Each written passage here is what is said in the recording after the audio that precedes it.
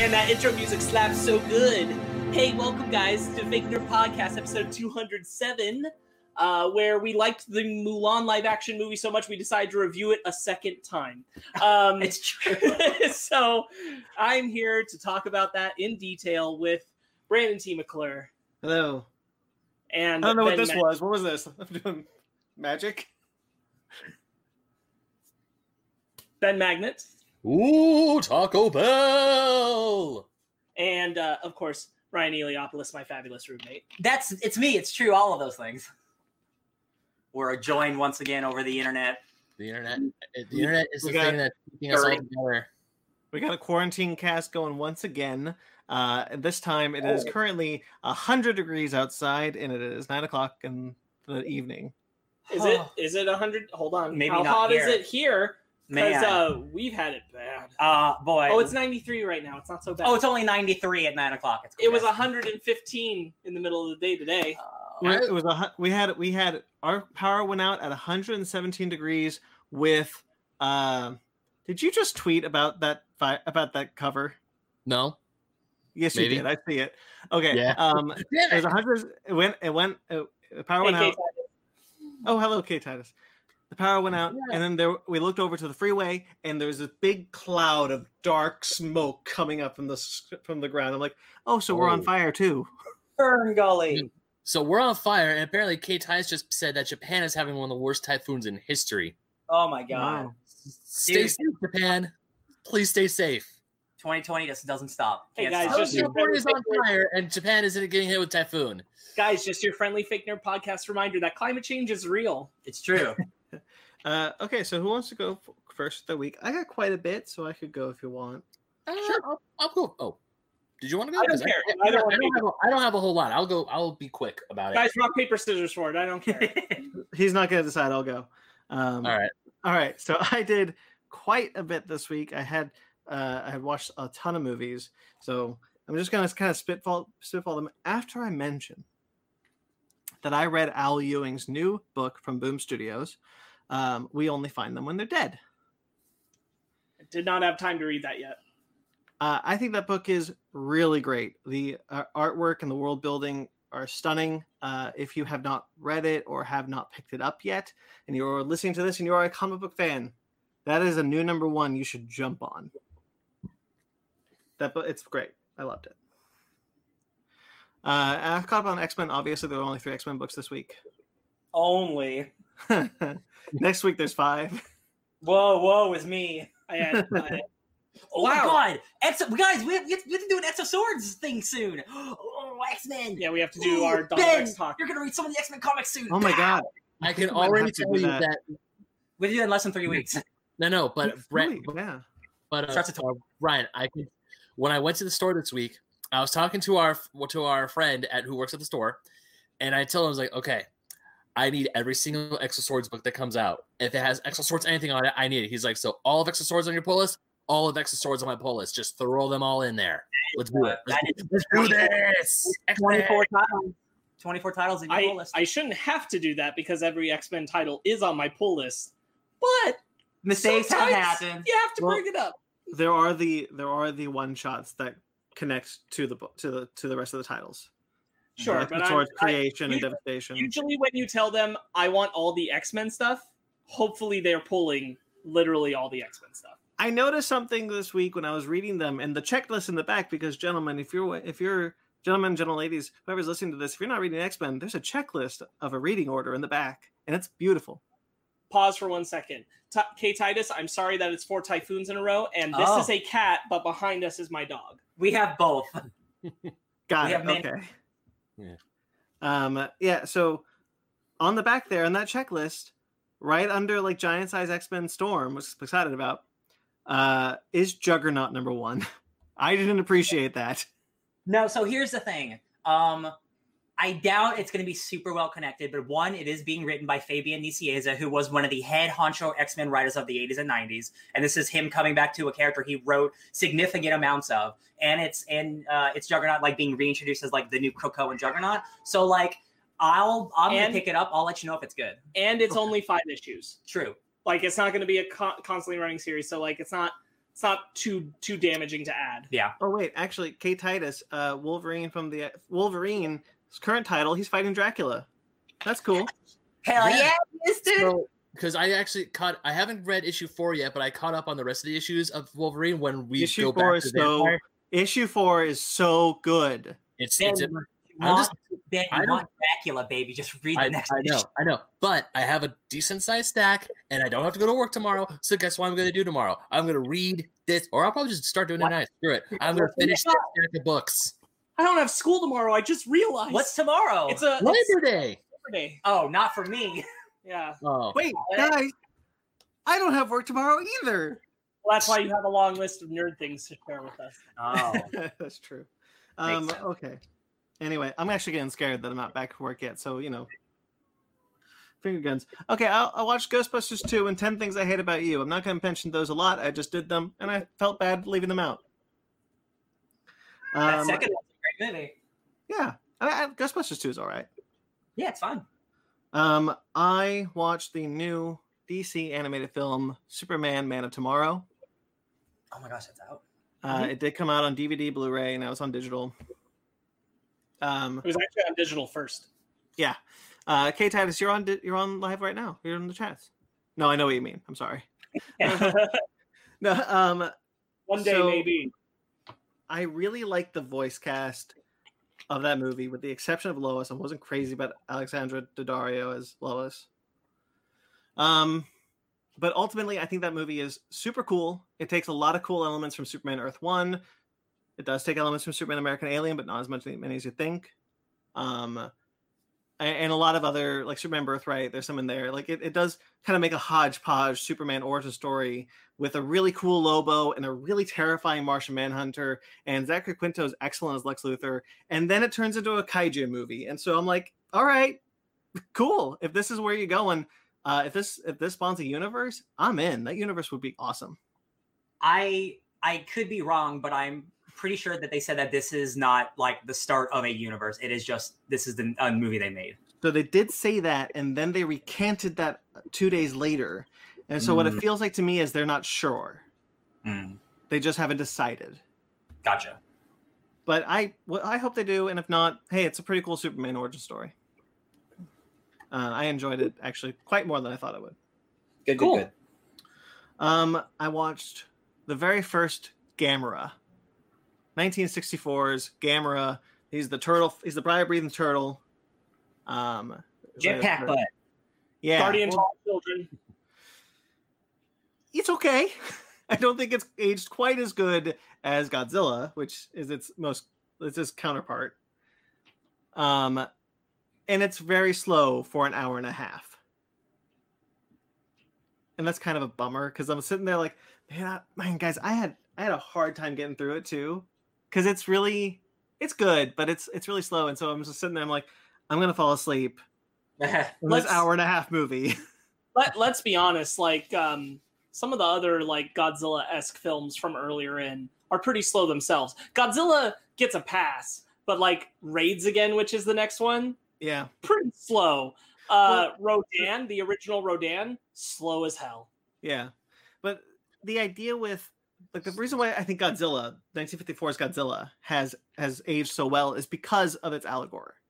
You know, its allegory nature. It is very heavy-handed in its message, and I think that message just carries that movie into kind of a classic status, more than Gamera, which is really not about anything except for a giant turtle. Cool.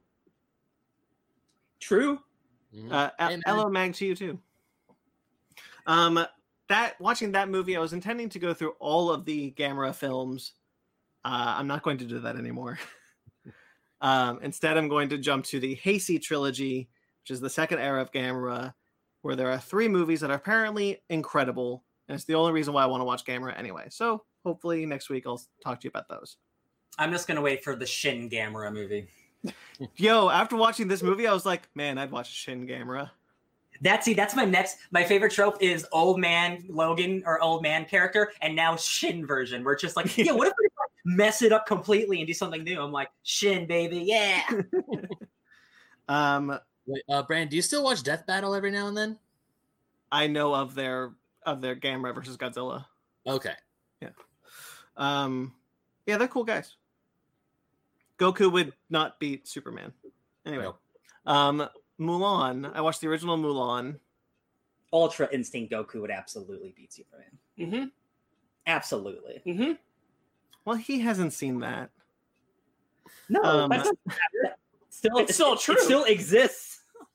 I watched the original Mulan. Not a lot to talk about there. That movie rules.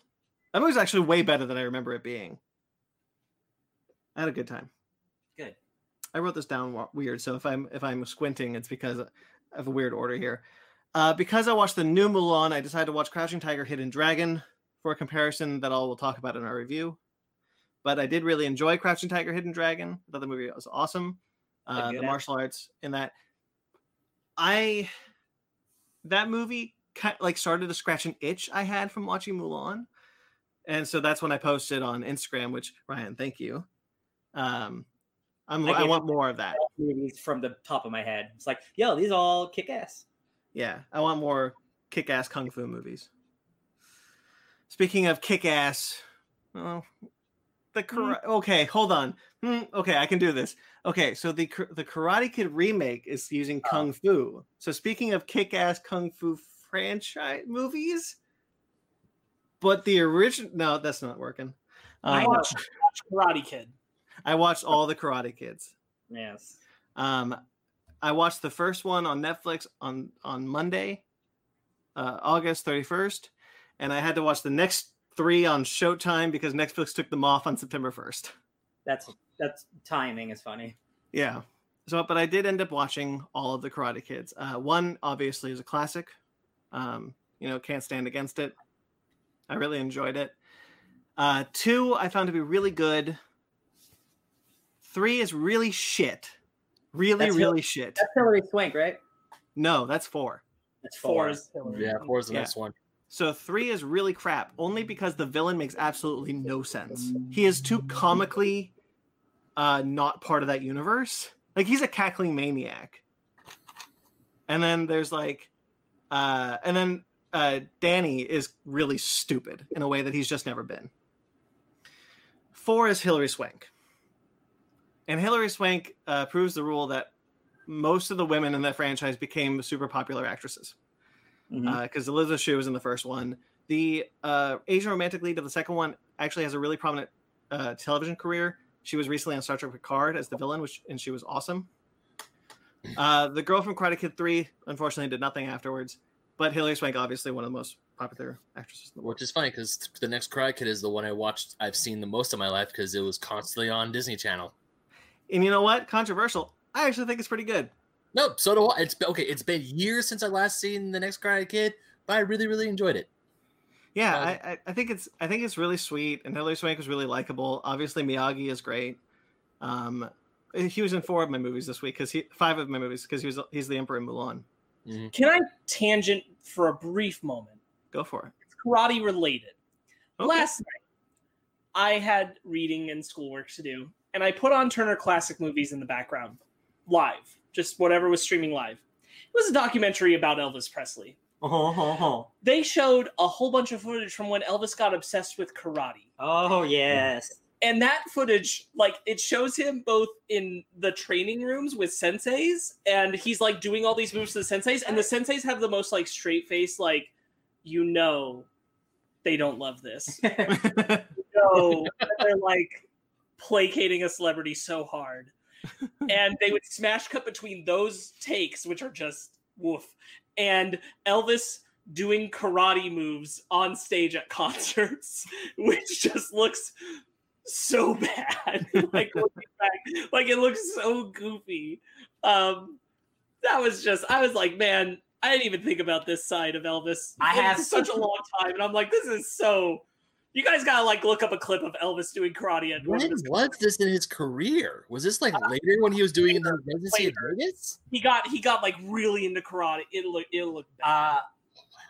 So Elvis, my grandmother was obsessed with Elvis. So her house was just covered in memorabilia, and I'll always remember she had a clock where the legs did this, so it looked like he was dancing. Fun fact about Elvis: he was so rich, and he loved this one specific peanut butter banana sandwich from a restaurant that he would literally spend thousands of dollars to fly that sandwich around the world anytime he was touring. He had a plane that he would it was a sandwich plane. And he just there were these 1,000-calorie peanut butter banana sandwiches. He's like, I don't care, man, fly it to me. And I'm like, Elvis, you're crazy, man. I used to look up Elvis. That dude was nuts. That dude, I haven't looked a lot into Elvis in a while. I knew some things and I was aware of the karate stuff, but I hadn't really taken a look at it for a while. And I had to stop what I was doing. And I'm like, this is good Lord, man. Okay. Elvis was out of his mind. Okay, so speaking of Elvis, I have to bring this up now. Have you guys ever heard of the show Drunk History? Oh, of course. It got canceled. Yeah. Yeah, rest in peace. I freaking love that show. But there's an episode of Drunk History where they're talking about how Elvis I think he went to Richard Nixon and asked to be part of a special arm of the FBI to be a officer of the law. Yeah. Drug bust because he thought that was the coolest shit ever. I'm like, James Bond. I'm like, Elvis, why? Why? I mean, it's Drunk History, so obviously the people reenacting or telling these stories are drunk off their asses. So grain of salt, but still. Elvis is so cuckoo. Yeah. Anyway. Also, Jack Black and Elvis and Dave Grohl's in a lot of them, and I like that a lot. I love Dave Grohl. Real quickly, I think 2 would have been a lot better, by the way, Karate Kid 2, if they didn't end with a fight sequence and it just ends where it does, because it actually ends in a really nice place. And then they're like, oh, wait, shit. We got to put a karate thing at the end of this. Makes sense. And 3 is garbage. But anyway, so the next Karate Kid I quite enjoyed. But so I did that because I wanted to watch Cobra Kai. Now that it was on Netflix and I've heard great things about it, I was like, okay, let's watch Hell Cobra yeah, Kai. man. Black Dynamite. Go on. Yeah. Yes. So I've been hearing some really great things about Cobra Kai. I've never seen any of the Karate Kids before. So I just binged them all this week and watched the entirety of Cobra Kai. Season 1 and 2 are on Netflix. Season 3 is coming next year. When that show starts, it is very hard to discern what it's about. Like what its theme is. Because the theme of Karate Kid is very much like, it's anti-bullying. Stand up for yourself. Don't throw the first punch. But you know what? Don't be an asshole. Kind of like your shirt. Don't be a dick. I forgot I had this. No, I saw it earlier. I'm like, that's true. He has my face on his shirt. When Zara hugs me, it's very awkward because she's actually hugging you. Mm-hmm. Anyway, so Cobra Kai, I'm watching it, and Johnny Lawrence, obviously it's about him. Everyone that's not Johnny is kind of framed as dweeby or nerdy or whatever. There's a girl giving a cyberbully conference. Screw her. We're badasses, right? It seemed pro-bullying. Because it turns these nerd characters into bullies. And so I was very confused. Karate Kid's not about that. I don't understand why they did this. Are you gonna say something, Ryan? No, I'm gonna wait for you to finish because I haven't seen it. I just heard so much stuff about it too. Yeah, and so everyone's talking about how great the show is and whatnot. And by the way, I have told this to people, and they're like, "No, it's not there." So I could have been misreading. People could also be projecting, which is my argument for why people think it's not about this. You're projecting your values from the Karate Kid onto this, but Johnny Lawrence seems like he didn't learn the lesson that he was supposed to learn in 1, which, at the end of 1, he's like, hey, you're all right, LaRusso. And then at the end of 2, at the beginning of 2, he quits Cobra Kai because Kreese was about to kill him. And then in this one, it's just like, yeah, I'm bringing back Cobra Kai. I'm going to teach you guys how Kreese taught me, and you guys are going to be badasses. You're going to beat up all the bullies, and you're going to become assholes, and blah, blah, blah, no mercy. I'm like, what are we doing? So what are we doing? I haven't seen it, so obviously you just throw everything I'm about to say away because I don't know. Everything you say is precious. Well, from everything I understand, it's a Last Jedi situation where he did not learn the lessons from the last movie, and that's why it's so good, because it's about the villain actually overcoming the hero from the last movies. Yes, and that becomes clear towards the end of the second season. Okay. I heard that from the first season, from the first episode. There are themes that the show feels like it's at odds with the theme that it thought it was doing, which is Johnny Lawrence was right and Daniel LaRusso is an asshole. But You know, that deconstructionist video from How I Met Your Mother and other things. But it's not really clear because obviously they want to not be about that because, hey, be a bully is a terrible message. And it does feel like they settle on what they want to do. I kind of feel like it was growing pains more than anything. I'm not saying I'm not saying it was the intention to make a pro-bullying show. I'm saying it was an accident because they didn't exactly know what they wanted to do. Sure. Yeah. Now, towards the second season is actually when the show gets really great. I found anyway, because that's when, you know, Johnny kind of like finally says, like, now at the end of season 2, even Johnny is like, this is not what I should have been teaching you. I should not have been teaching you guys to be assholes. You know, he does start to learn. And then he and Danny, okay, look, there's a lot of contrived problems in the show. Because I'm actually gonna watch it. No, I know. There's a lot of contrived problems in the show, which is a big problem for me. It's thematic confusion in the beginning, which I could be wrong, but that's how I saw it. But towards the end of season 2, it actually got really great, and I'm eagerly awaiting season 2. I don't know if the journey is worth it, but I didn't see anything that made me just up and quit. Excellent. That's pretty much it. That's it? Mm-hmm. Okay, I'm gonna go because I did lickety shit this week. So Monday, Tuesday. So I worked all week as you do, but my work schedule this week just put me in a certain lack of energy because I would be closing and then I'd be opening. I did that twice this week, so I didn't have the energy or will to want to do anything. So I read my comics and I played a game. That's all I did this week. So some of the comics I read, obviously the X-Men shit. Black Widow #1 came out. Did any of you buy Black Widow #1? No. Why aren't you guys supporting female titles? Come on, guys. It's Black Widow. You got to do it. Kelly Thompson's great. Deceased is still great. Strange Adventures is great. Justice League 51 and 52. Those were tie-ins to, those were fill-ins for obviously the Justice League because now they're doing death metal shit. I realized that, a writer I really like, Jeff Loveness, is doing the fill-in, and I want to support that guy after I saw a page. Guys, I'm not exaggerating. I think these 2 issues, this little arc, is my favorite comic of the year. It is, one, just beautifully drawn by an artist that I'm not familiar with. So this is a new artist that like will probably in a year be like a huge event comics guy. But it is just a truly beautiful and introspective look at the Justice League and what it means for comic books and like what does an ending actually mean for comic book characters. And like the whole book's about the Black Mercy, and it's about the Justice League landing on a planet, all of Black Mercy. So it's all about them dealing with all of their realities and shit. And it's so beautifully written and so crazy. And I was like, oh man, I don't know if anyone's reading this comic because it's just a fill-in, and that's a bummer. I'm so glad I did. 51, 52? I think it's 50. Yeah, 51, 52. Man, yeah, I had that. All the other comics this week were great or were fine. I'll mention one more, but yeah, Justice League. If you guys want a 2-issue, just really great arc, check it out. Jeff Loveness, he's going to be the new writer for Ant-Man 3. Like that dude is seriously like, he's bumping up in the world of like great writers. The last comic I'll talk about is Lonely Receiver, which is a new #1 from Aftershock. It is if you guys have seen, the closest thing I can describe it as Spike Jonze's Her, which is about a guy who dates an artificial intelligence. That's the closest thing I can think of to anything else in the terms of entertainment.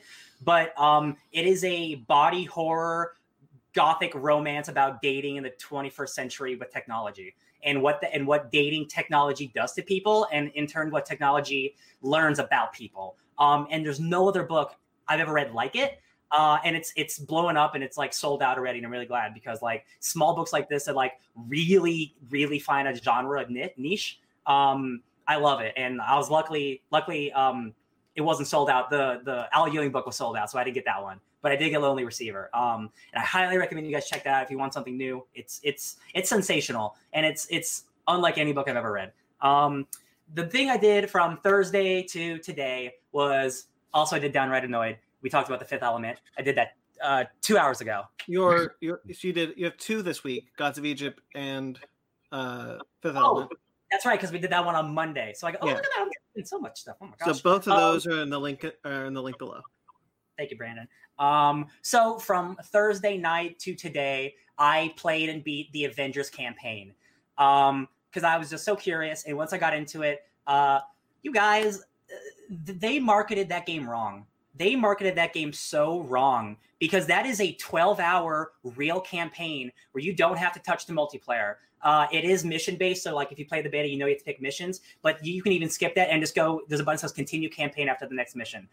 Brandon, for you specifically, this is a freaking awesome Avengers campaign. Like it's not big and bombastic like Endgame because it's the very first one, right? The villain's MODOK, the last boss is MODOK. Like that's not a spoiler or anything.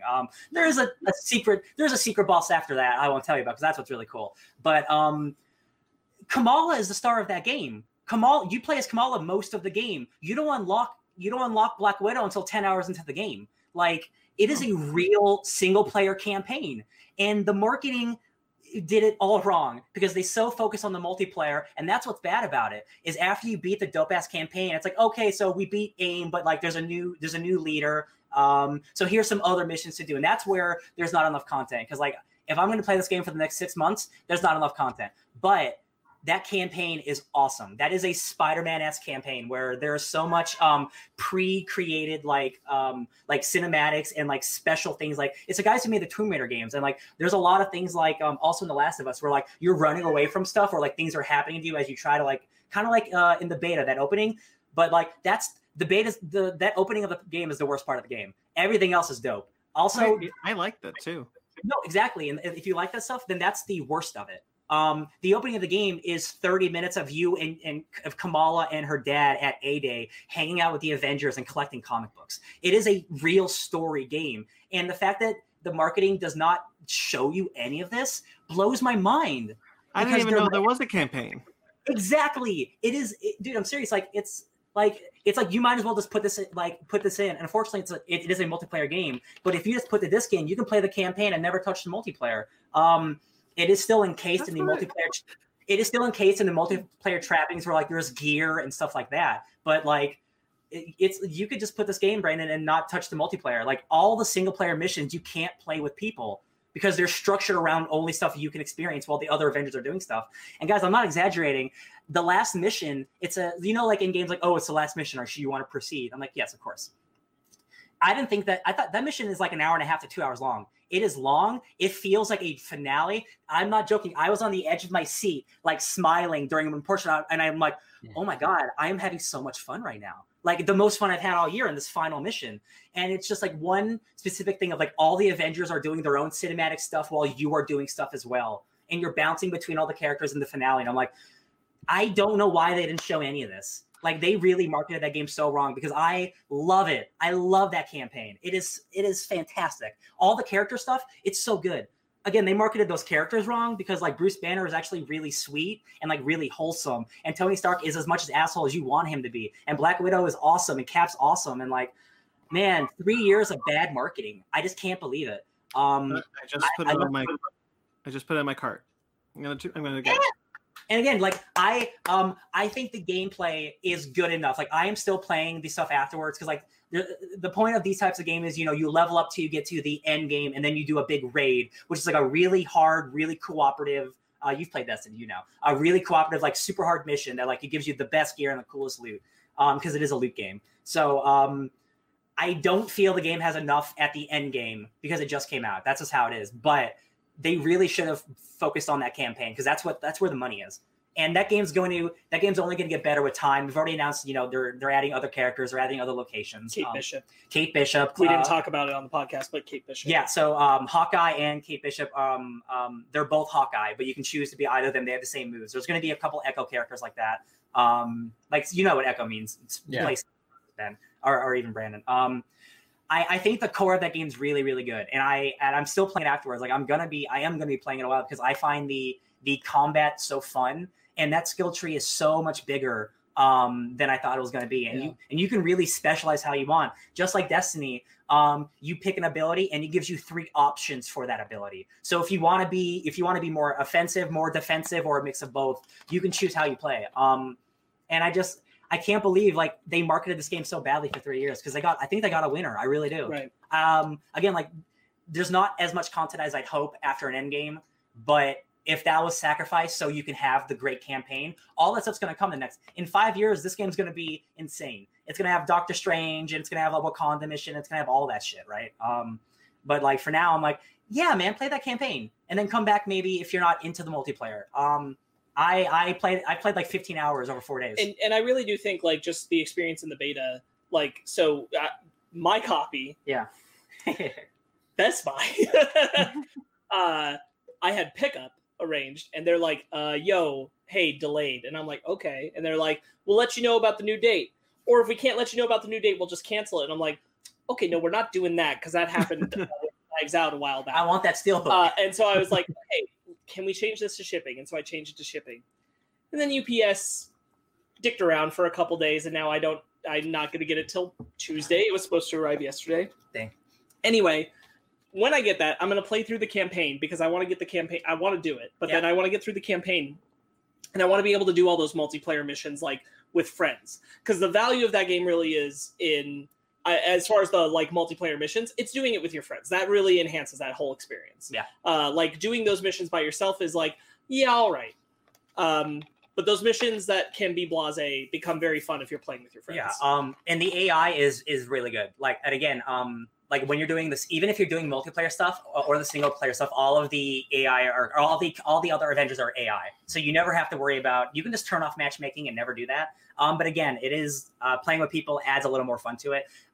Some of the environments are a little samey. There's a lot of going into a lot of like same looking AIM laboratories, which like I can understand. I've only put 15 hours. Doubling that, I can imagine some of those labs get boring after a while. But the thing about live service games is they have daily missions, weekly missions, daily and weekly like challenges for every character. So for someone like me who likes playing the game enough, it's easy for me to pop in for like an hour or less and just like, okay, I'm going to level up Cap for a little bit so it unlocks this thing for me. Sure. And they're just constantly giving you new stuff to unlock too, as it's a live service game. So I'm just happy it's as good as it is, because like I was hoping for this to be good, because I want an Avengers, I want a Marvel game I can play all the time. Like that's like, as a Marvel fan, that's the dream, right? DC Universe has DC Universe Online, and that game's pretty dope. But I don't want to play an MMO like that, like World of Warcraft. This is what I'm looking for. And one day we'll be able to fight the Abomination, our Taskmaster, together, and learn all about his history with AIM.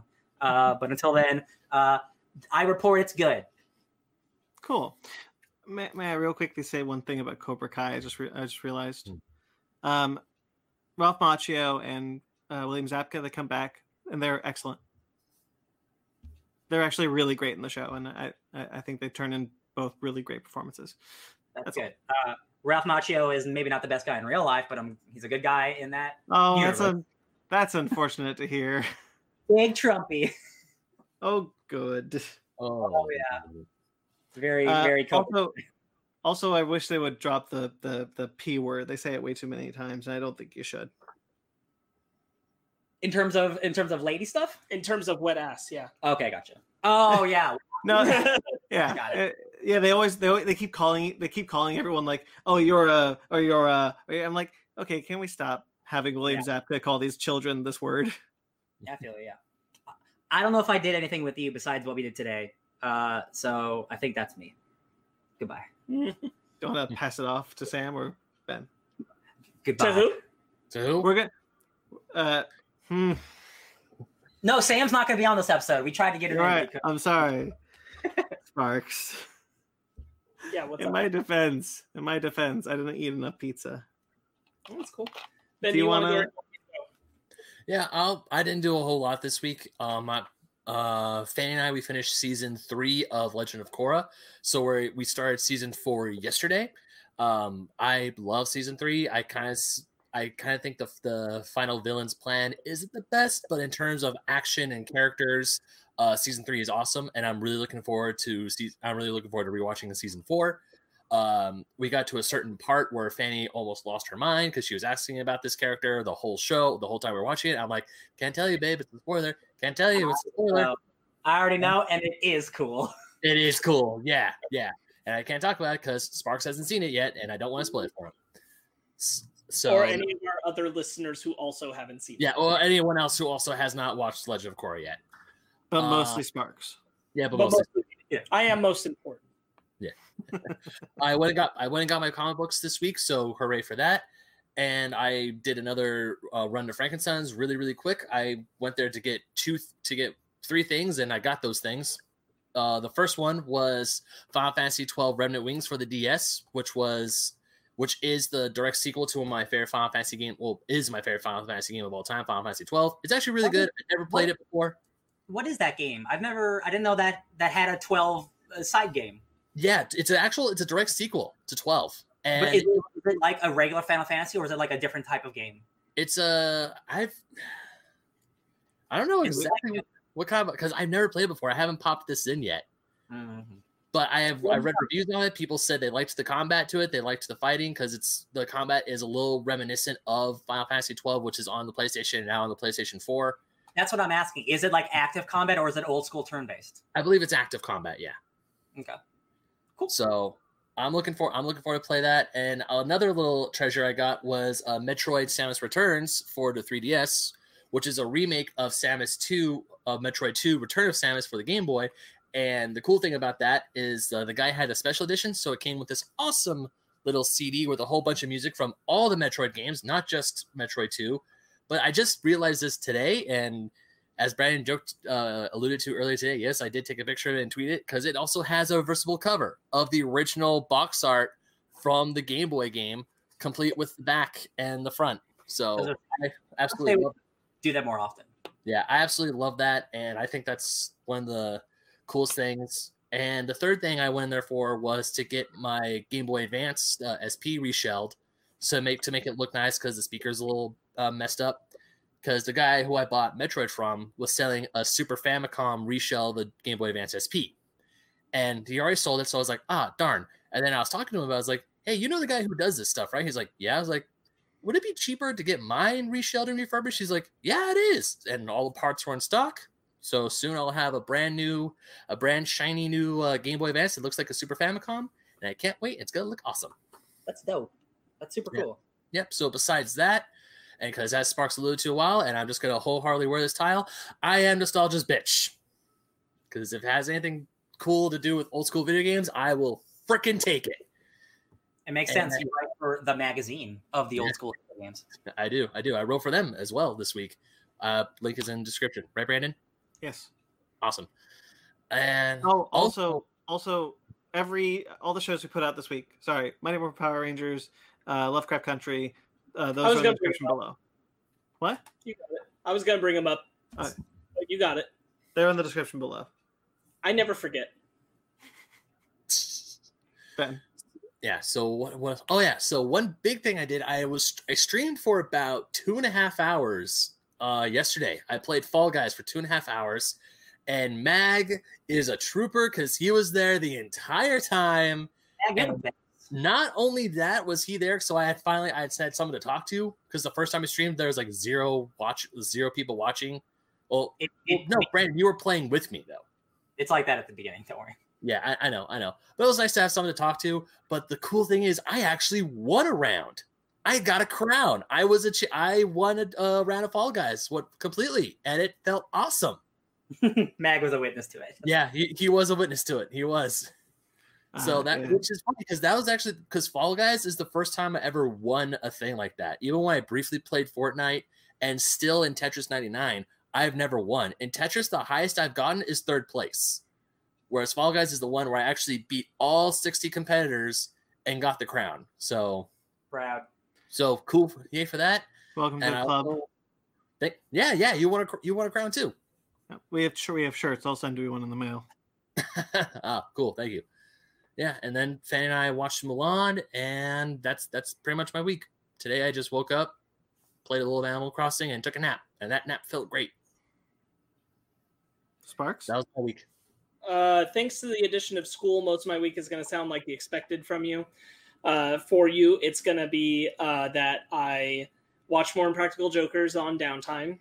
I watched Lovecraft Country, and we talked about it for Fake Nerds Watch. Woo! So if you want to hear Brandon and Ryan and I discuss that, it's up.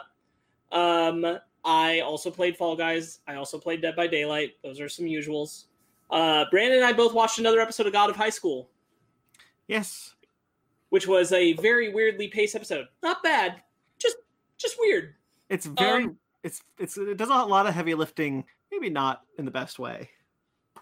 It's the 4th episode in, and it was bizarre. And we also watched Abraham Lincoln Vampire Hunter, which I had never seen. And I'll say is fine, good fun. Yeah. It's hokey as hell. I do think that there is some nice value in it. I think it's a rough watch as someone who had never seen it before, living in this current moment, is especially because there's a plot point where it's like, guys, slavery is only happening because the vampires are doing it in the South, and everybody else hates it. So we just have to.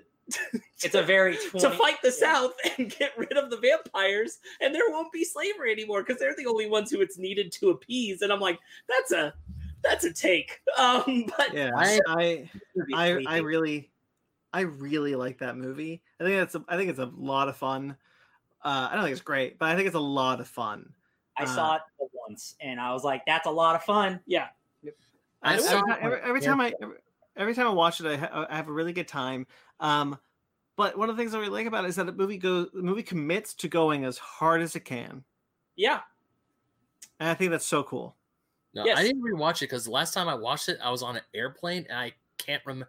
The only thing I could vividly remember from Abraham Lincoln Vampire Hunter is this one vampire who lost an eye or something. I don't know if he was a vampire, but he lost an eye. He just walks out and goes, Abraham Lincoln. And then Abe pops up and kicks his ass. And then the cool fight scene on the train over a bridge. So what happens after that is that guy who is, yes, a vampire. Oh, okay. Grabs a horse by the legs because they're in a stampede. Grabs the horse by the legs, twists around, tosses the horse to Abraham Lincoln, who then catches the horse by the neck, hops on it, and rides it towards the villain, which culminates in Abraham Lincoln revealing that his axe is not, in fact, just an axe. It's also a gun. Take a little bit from Ruby there, are we? He did that move before Bucky Barnes did. The Winter Soldier did it with the motorcycle. Yeah. Oh, Yeah. man. Lincoln's cooler than the Winter Soldier. I think that movie is awesome. Also, I remember the very end of the movie where like the guy who turned Lincoln to a vampire hunter is also talking to another guy who I presume to be President Obama. I don't know. No. Okay. That dude is white. I thought it was a black guy. No. What? Oh, The modern day bar at the end. modern Oh day. yeah, that's a white dude. Oh, I must be misremembering then. Never mind. He doesn't just recruit presidents. Obama's my favorite white president. Although I would have voted for how Obama a cool third time would if it I be- could. Although, how cool would it be if there's a sequel, Barack Obama, Vampire Hunter? They No. made the off-brand company Asylum. They made it was like George Washington, like zombie killer or something. They made like a Yeah. fake off-brand. Okay.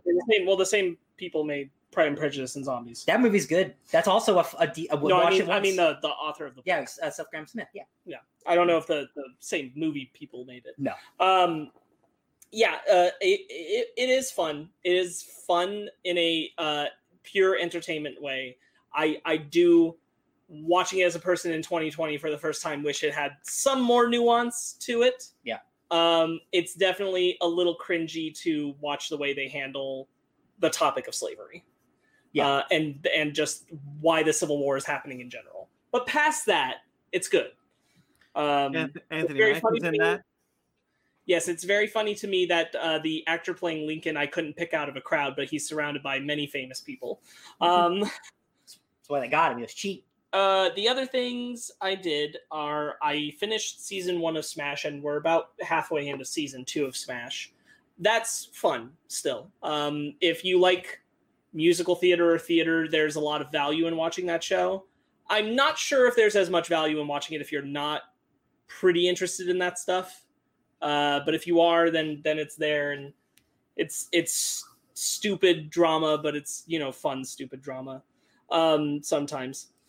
Megan and I rewatched all of The Boys season 1 this week to catch up for season 2.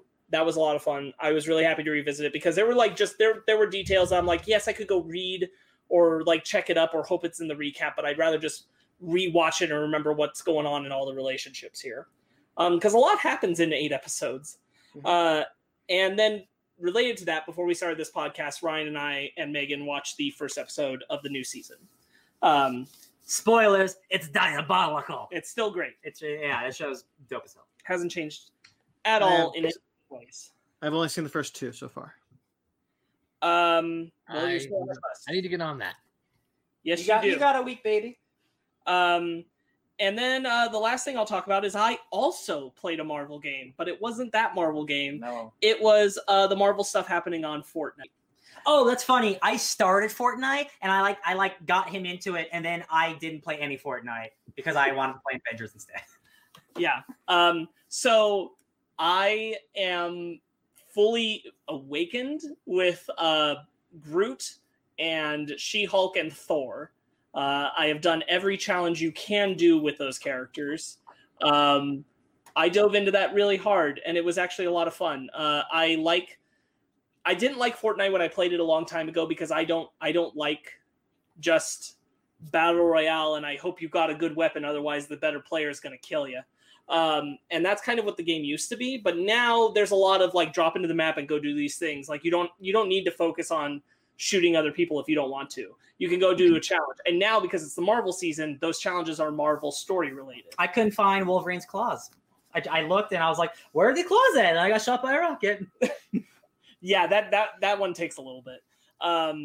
But you can you get to drop in and you're doing all these things both to build up to unlocking Wolverine or to increase your character's abilities, and things you can share between them, like carrying a little baby Groot on your back, or Groot gets Rocket to pop out, She-Hulk transforms, Thor summons his awakening mode where he turns all blue and lightning. As like Jennifer Walters and She-Hulk? Yeah.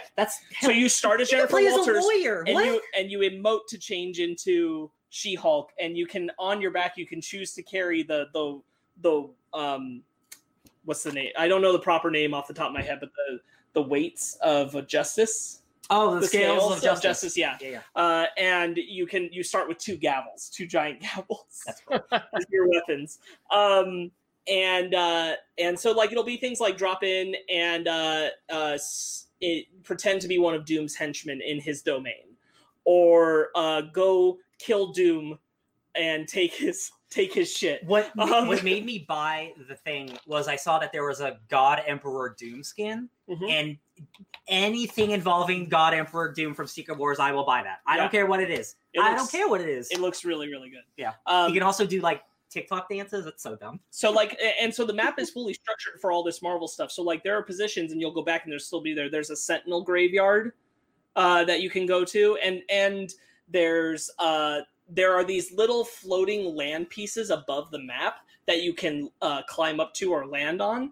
And there are things like a little patch of a piece from Wakanda. So it's got the big Black Panther statue and it's got music themed to that. Galactus. Or a gigantic doghouse with PIM technology on the side. That's like super, super big. It's just a lot of fun. But the thing that really gets me about it is that, good Lord, do I wish there was a Marvel game that used this kind of visual design that these characters have. They look so because good. They look so good. They're cartoony in the best way. Their powers look so good. And I'm like, I would play the crap out of a game with this kind of visual design on the Marvel characters and this kind of attention to detail to all this Marvel stuff. The Quinjets, the Helicarrier. It all looks so good. And I'm like, why does this only get to be in a season of Fortnite? I want a game dedicated to this look. You know that Donny Cates wrote this. I'm well aware. Yeah. There's a comic you read in-game. Yeah, there's a comic in the game. Oh, that's cool. Yeah. Mag says, love their tribute to Black Panther. Me too. It's a lot of fun. I honestly was.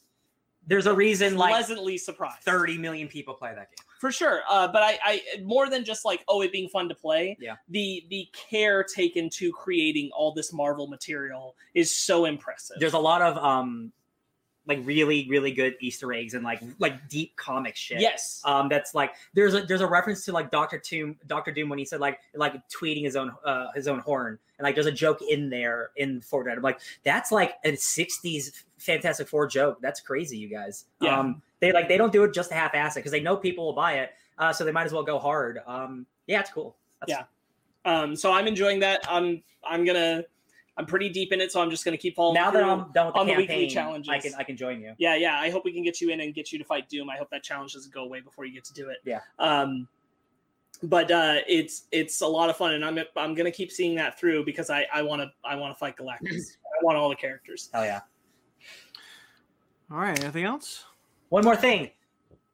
In memoriam, I believe, for Chadwick Boseman, Comixology has every single Black Panther comic book for free. So there's no reason for you two, any of you, how's the camera work? And even in the chat, there are almost 300 free comic books, all involving Black Panther, for you to read for free that you get to own for free. And even tangentially related ones like Shuri's titles. Yeah, Shuri's, the Rise Agents of Wakanda, like all the tie-ins, and any comic book that has been on Comixology that's about Black Panther is for free right now. I picked up 150 free comics yesterday, so yeah, it's awesome. pretty nice. Yes. How long is this going on for again? Do you guys know? I don't know, so do it immediately. Okay. He goes on his phone right now. Yeah. Okay. There's so an let's app for get into- Comixology, right? There's a Comixology app. Yes. Yeah. Sweet. I'm sorry, Ben. They're owned by Amazon. They're doing something great for comic books and Chadwick Boseman. I'll let it slide. And also, Jeff Bezos doesn't fully tell Comixology what they have to do. They just Jeff Bezos, thanks you for your patronage. he just owns. All right. Anyway, And here's your bread. And your butter. Hey, okay, not in my ear, thank you. so real quickly, this kind of went under the radar. So if you didn't hear about this, don't worry. I thought it would be sweet to talk about. Jim Janes passed away this week. He is a colorist who's worked for DC, Marvel as well. But he's really known for being a colorist on Legion of Superheroes and Superman, Superman Family specifically. But he's probably most famous for, or as famous as a storyboard artist could be, for being the storyboard artist for RoboCop, Alpha Commando, Extreme Ghostbusters, the Karate Kid animated series, and the '87 Teenage Mutant Ninja Turtles. Nice. So he passed away this week. No age. I couldn't find how old this guy was because he's not in the public eye. And I couldn't find a cause of death, but Wait, there's no cause of death or age? I couldn't find an age. Obviously, he does have an age, That's so weird. Like, isn't it? like an obituary? I don't know. Apparently, there's no like. Because he worked in like the 60s and 70s, between 60 and 90. Probably between 60 and 90. All right. Anyway, speaking of, no, that's a bad segue. Anyway, DC Comics has a new senior vice president and general manager. Oh yeah, those rumors are true, baby. His rumors did end up being true. Daniel Cherry has been named senior vice president and general manager of DC Comics. This is a new position created for him specifically. He's coming from Activision Blizzard Esports. That's where he's from. He will now take over business affairs editorial, talent services, marketing, sales, brand and direct to consumer, along with overseeing business development. So he's been charged. That seems like a lot of responsibility. No offense to a man who managed teenagers playing video games. Yeah. He will report directly to Pam Lifford, Warner Brothers Global Brands and Executive and Experience President. The reason why AT&T or Warner Media are doing this, they say, is to allow Jim Lee to take on more DC brand responsibilities. Lee will bring, this is what they say. I really like what they say. Lee will bring his unmatched creativity, passion, and innate knowledge of DC characters and canon to the company's efforts to evolve the brand and create relevance for new audiences around the world. That sounds like he'll handle creative stuff and don't touch the money, Jim. He's in the box. What's in the box? Emma. What's in the box? What's in the box? Sorry, I had to get another bottle of water, so I needed to stall myself. Oh my god. Yeah, anyway, so that's fun. Is it fun? Sorry, trying to get this open. Look, I don't know what's going on in DC, and I hope that this doesn't mean that, like, well, maybe I don't want Jim Lee to be publisher, but, like, maybe comics people run the comics. Sure, I get that. Warner Well- Media is not having a good week. Well, yeah, when your dad's a tech daddy, there's only so much you can do. Yep. Stop me if you've heard this one. 4 kids walk into a bank. Sorry, that's the name of a comic book. That's a comic I've read. 4 Kids Walk Into a Bank is a comic book limited series that came out from Matthew Rosenberg. Matthew Rosenberg and Tyler Boss. I don't know why I put that so far down. Picture Start has secured the rights to adapt the comic book miniseries. If you haven't heard of them, it's fine. They're kind of new. They were started by Eric Feig, who was the co-president of Lionsgate. They're working with Lionsgate to do this and Naruto and Borderlands. Naruto, what? Yeah, I saw that in the article. I was like, there's a Naruto live action film coming? Oh, no. I feel like they've been working on that for like 8 years. Oh, no.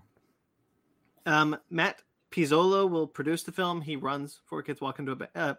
Black Mask, who published 4 Kids Walk Into a Bank. I'm sorry, we're having cat issues. Hold on. It's okay. I mean, like, keep talking, but just be aware that we're a little distracted here. Here.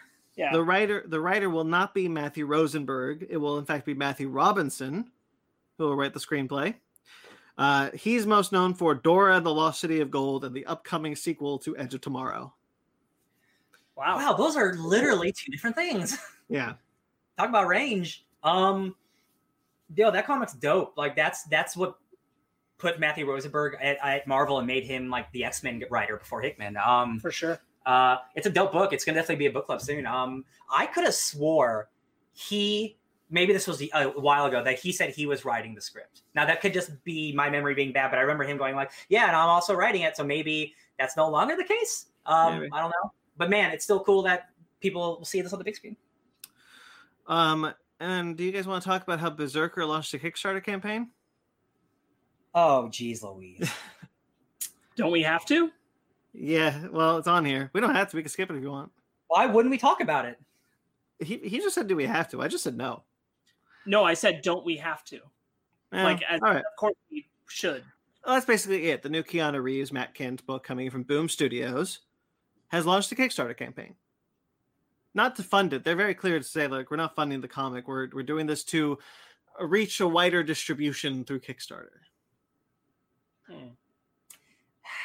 So Keanu Reeves has an estimated net worth of like $360 million or whatever. That's not that much money. That's fine. Boom Studios. It's Boom, right? Boom Studios? Yeah. Okay. Boom Studios is not the smallest independent publisher. They're not the biggest, but they're not the smallest. I understand like Scott Snyder, like going a Kickstarter and like doing his own thing. This I don't understand this because this sets a bad precedent, and it also severely hurts and like just messes with low independent people trying to be on Kickstarter, because this comic has raised like $300,000 of money that it did not need. Mm-hmm. This is a Keanu Reeves like Boom published, like Boom puts out like isn't our book club from Boom or something? Like this just is so gross. And it's not like Keanu Reeves has anything to do with it. He's just like, hey, I'm helping put my name in the story. Right. That's a good Keanu impression. I think this is just really gross. And like, I don't know how much more distribution your comic needs than the comic shops and the bookshops that would already go. Like, where are you going to put it? Like in the mailbox of every American? Like, I think this is kind of gross. That's what I think. Sure. Yeah. No, I get you. I agree, because Keanu Reeves, like, we knew, like, when we heard this book was coming out and Keanu's name was going to be on it, people were going to flock to it.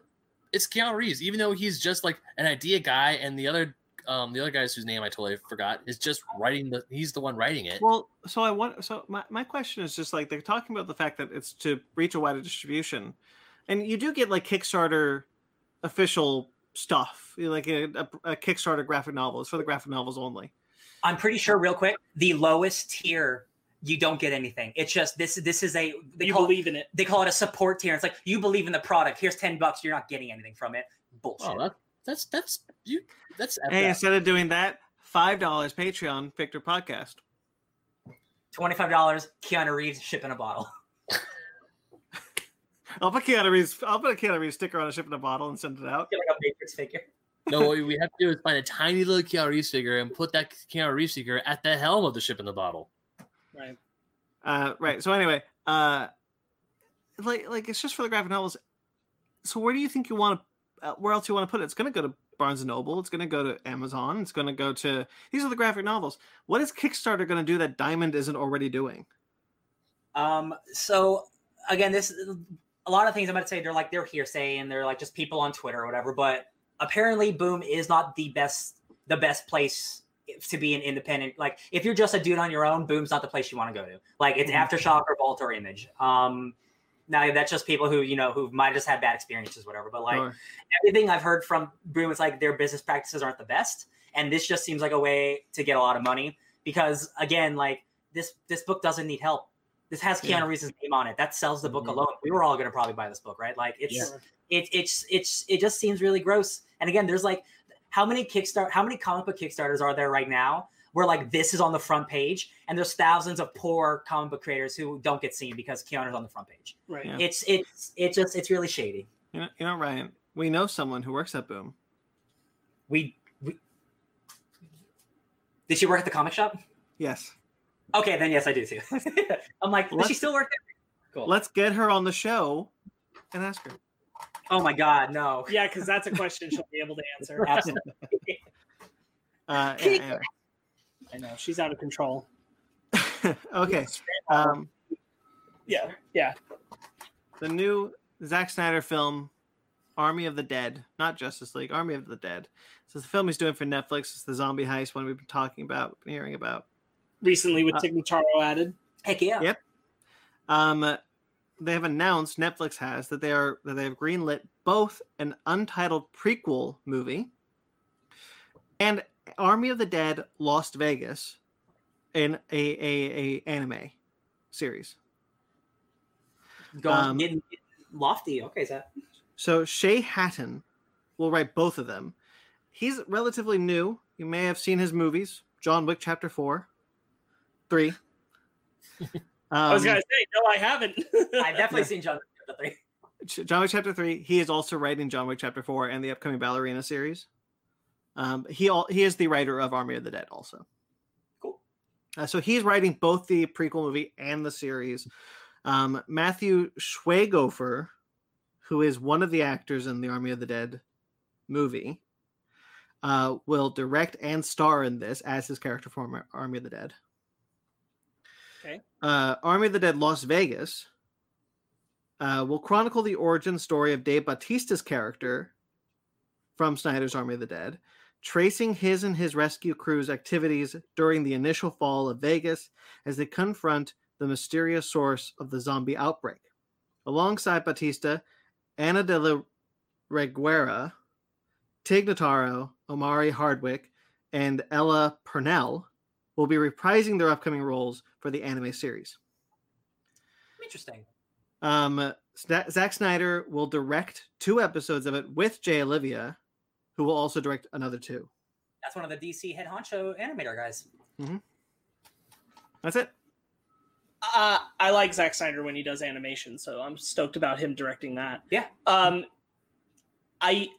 have no problem with this at all, other than it sounds a little like counting your eggs before they've hatched. Yeah, they seem just a little bit overeager to me, but maybe they have a lot of good reason to be, and that's fine. Yeah, maybe our what's it called? Army of the Dark? Army of the Dead. Army of the Dead.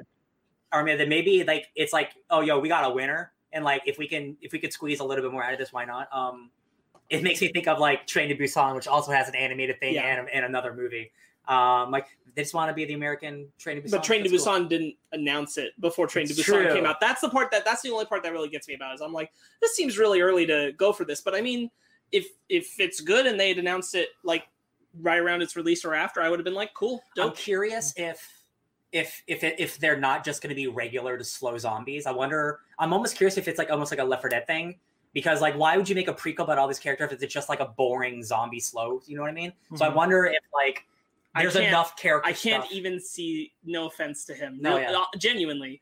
No offense to Zack Snyder. I just can't see him, like, working well with slow-paced zombies. Yeah. That's not his his MO. I'm just because like we haven't really. I mean, we have a few times, but not really seen like bloaters or tanks like like zombie mutations. And I would love to see something like that. I've been expecting that this will be some elaboration on his Dawn of the Dead. Yeah, faster zombies. They have 3 legs. Well, because his Dawn of the Dead was the first to do the fast zombies. It's true, all of it, if I recall correctly. Yeah. Either way, they're already dead. Yeah. Oh, it's true. We all are. In his eyes. All right. Sony Since Pictures. hold on real quick. Inside. I scrolled through the news. You don't have the stuff about Warner Brothers and Ray Fisher this week, correct? No. I do not. Do we want to touch on that? We No. haven't yet. No. Why start now? I guess. Jesus. No, I mean, if you want to, we could. I've always wanted to. My thing is hello, Solo Wookie. Hi, Solo Wookie. We've alluded to the allegations about Jeff Johns and everything. We haven't talked about it specifically as a news item. But I have to say, after what Ray Fisher has been talking about and posting about with Warner Media's statement, I'm disappointed in Warner Media for coming out the way they did. Oh, are you kidding me? Of course. Yeah. Now that Ray Fisher is making it really clear, like, yo, I can't even believe they did this. They have no idea the receipts of conversations and information I have. This was a mistake. And I'm like, yeah, I bet it probably was. This sucks. It's unfortunate that this is how it's going. Yeah, I don't. I am really happy that not just him, but also John Boyega have been coming out and saying, yo, the way that these studios have treated me is a piece of shit, and I'm going to talk about it because we need to talk about it. And I agree. I'm going to deal with this cat again.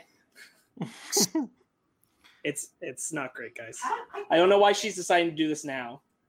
I read like John Boyega's. Sorry, go ahead. I really like John Boyega's thing. Yes, I thought John Boyega made a pretty good and powerful statement. I think Ray Fisher. I'm eager now that Ray Fisher has said that Warner Media did this. He's like, I'm going to start saying things in public I was going to hold back on, but now I'm going to start being really upfront about this. Yeah, and I'm glad because that's what I've wanted him to do. Realistically, yeah. And I know you're a fan of the Jeff Johns Brandon, but like this week was like.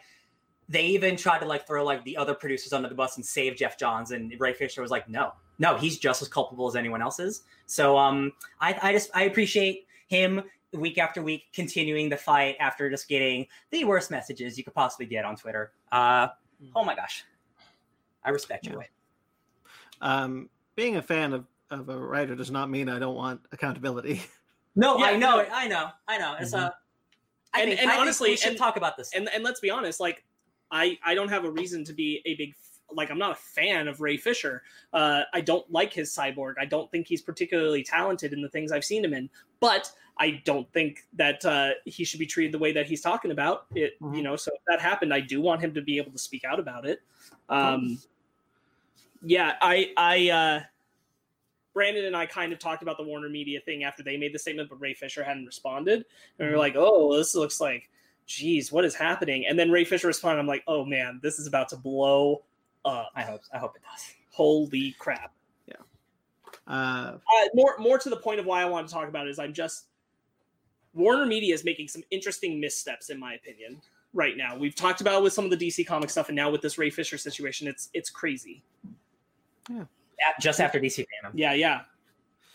Well, another DC fandom is coming up, and Warner Brothers is no stranger to a massive controversy before a major event. Yeah, so we'll see what happens. Feels like something we can't stop doing. Yeah. Are you good? Did you have anything else you wanted to say before we? No, I just wanted to address it in that manner. I'm going to help Ryan real quick because I think I figured it out. I'm good. Okay. All right. The 3-body problem. Did you guys ever want to know what DB Wise and David Benioff are doing next? Yeah, Confederate. No, they are in fact doing an adaptation of the book trilogy, The 3-Body Problem, with Rian Johnson. That was the big news, is they teamed up with Rian Johnson. as well as Alexander Wu, who has been a director on True Blood and the showrunner of The Terror Infamy. Okay. He will write the series and executive produce the series with Benioff and Weiss, whereas Ryan Johnson and his producing partner Ram Bergman will just be executive producers. Oh, so he's not involved at all then. Pretty much. They had a friendly conversation at Lucasfilm for a moment. Yeah. Lou Sixon, who is the author of the book, is a consulting producer. Cool. And Ken Liu, who actually wrote the English translation of the book, is also a consulting producer. This is what the first book's about. We don't know what the series is about, but this is what the first book's about, just to kind of give you an idea of what this is. The first book in the trilogy tells the story of humanity's first contact with an alien civilization, portraying a vision of the future that sees all of humanity vulnerable to the same external threat, and addresses how this both unifies and divides humans. So, sounds all right. The one thing that I saw was some people are like, so they're getting the guys from Game of Thrones who don't believe in themes to get to adapt a book that's literally all about themes. Yeah. And I'm just like, ooh, I can't wait. Oh, they're starting another book series that's not finished yet. That's going to end well. I'm sure it's going to be fine. Yeah. I think it is finished. I think it's just 3. Oh, because you said we know what the first one is. We don't know what the whole series is about. We don't know what the television series is about, but we know what the first book is about. Got it. Okay, gotcha. That was the first book. Okay. Sony Pictures Universe of Marvel characters. We always jump for joy whenever we hear that moniker. Supposedly, Deadline reports that Sony is developing a series of Marvel TV shows for Amazon. The first series is going to be about Silk, who we actually heard was getting a movie a little while back. Cindy Moon. Silk is, of course, Cindy Moon. The showrunner of the show will be Lauren Moon, who is also an Asian American. And that's pretty much all we know. There's been no comment from Amazon or anybody involved in the production, like Pascal or Lauren Moon. So these will be the shows that are headed by Phil Lord and Chris Miller. Oh, well, I'm just glad they're still the Spidey people. That's really good. Yeah.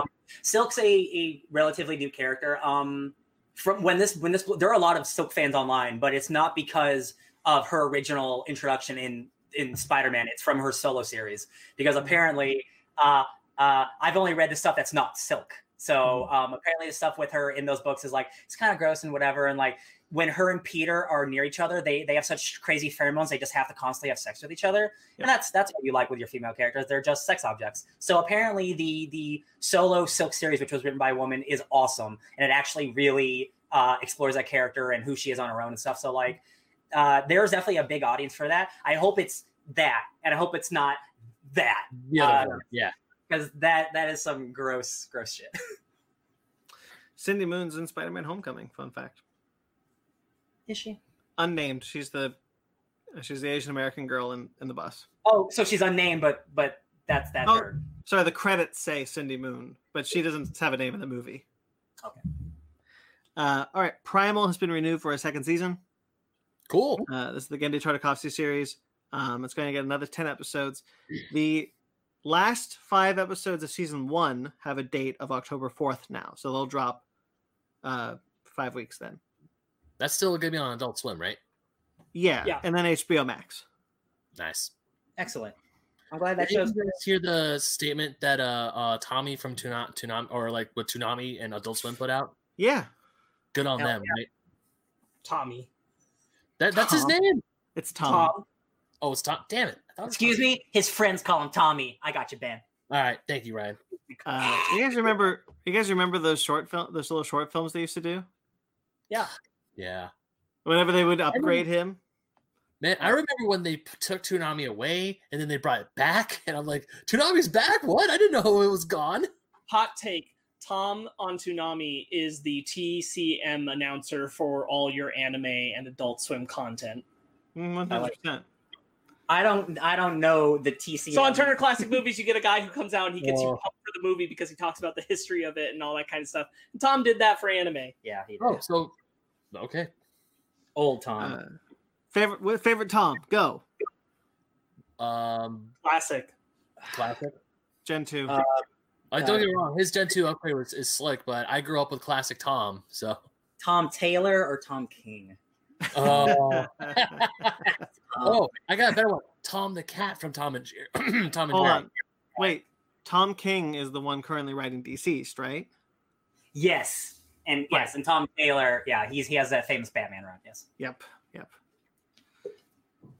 I know Ben. you. They don't though. All right. Star Trek Discovery news. We haven't talked about Star Trek Discovery since I stopped watching it because the season ended. But I thought this was really cool. So Star Trek Discovery Season 3 has 2 new cast members joining the regular crew, with Blue Del Barrio as Adira, Star Trek's first non-binary character, and Ian Alexander as Gray, as Star Trek's first transgender character. Nice. Good job, Star Trek. I think that is so cool. New Star Trek has been doing a killer job with diversity. As it should be, which is Yeah. the whole point of that show.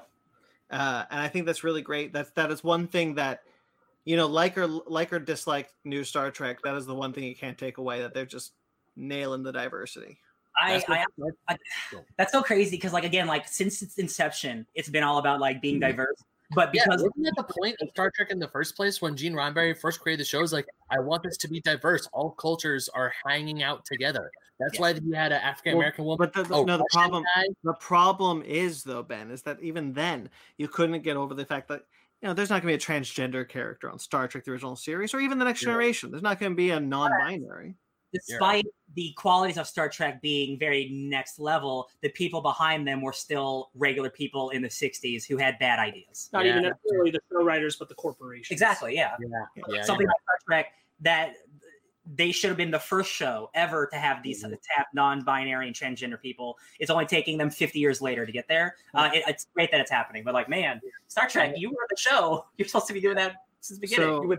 I see where you're going with now. Yeah. So Adira, the non-binary character, is highly intelligent with a confidence of and self-assurance well beyond their years.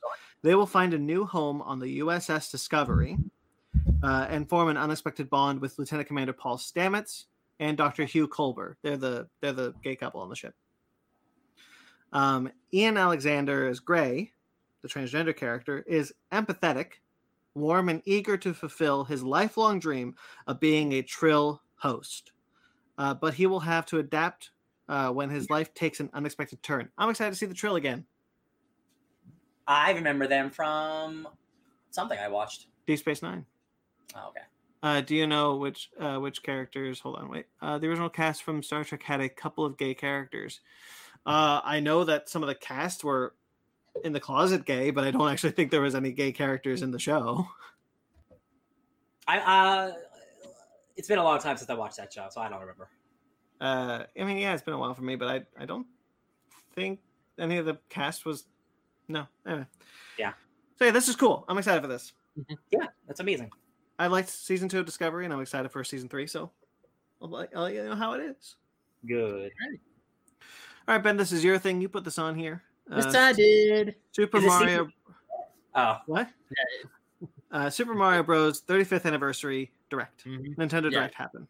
Yeah, Nintendo had a Direct on a Thursday for 35 years to Super Mario, because this is the year Mario came out, and way back in 1985 on the original NES. So they had quite a few announcements.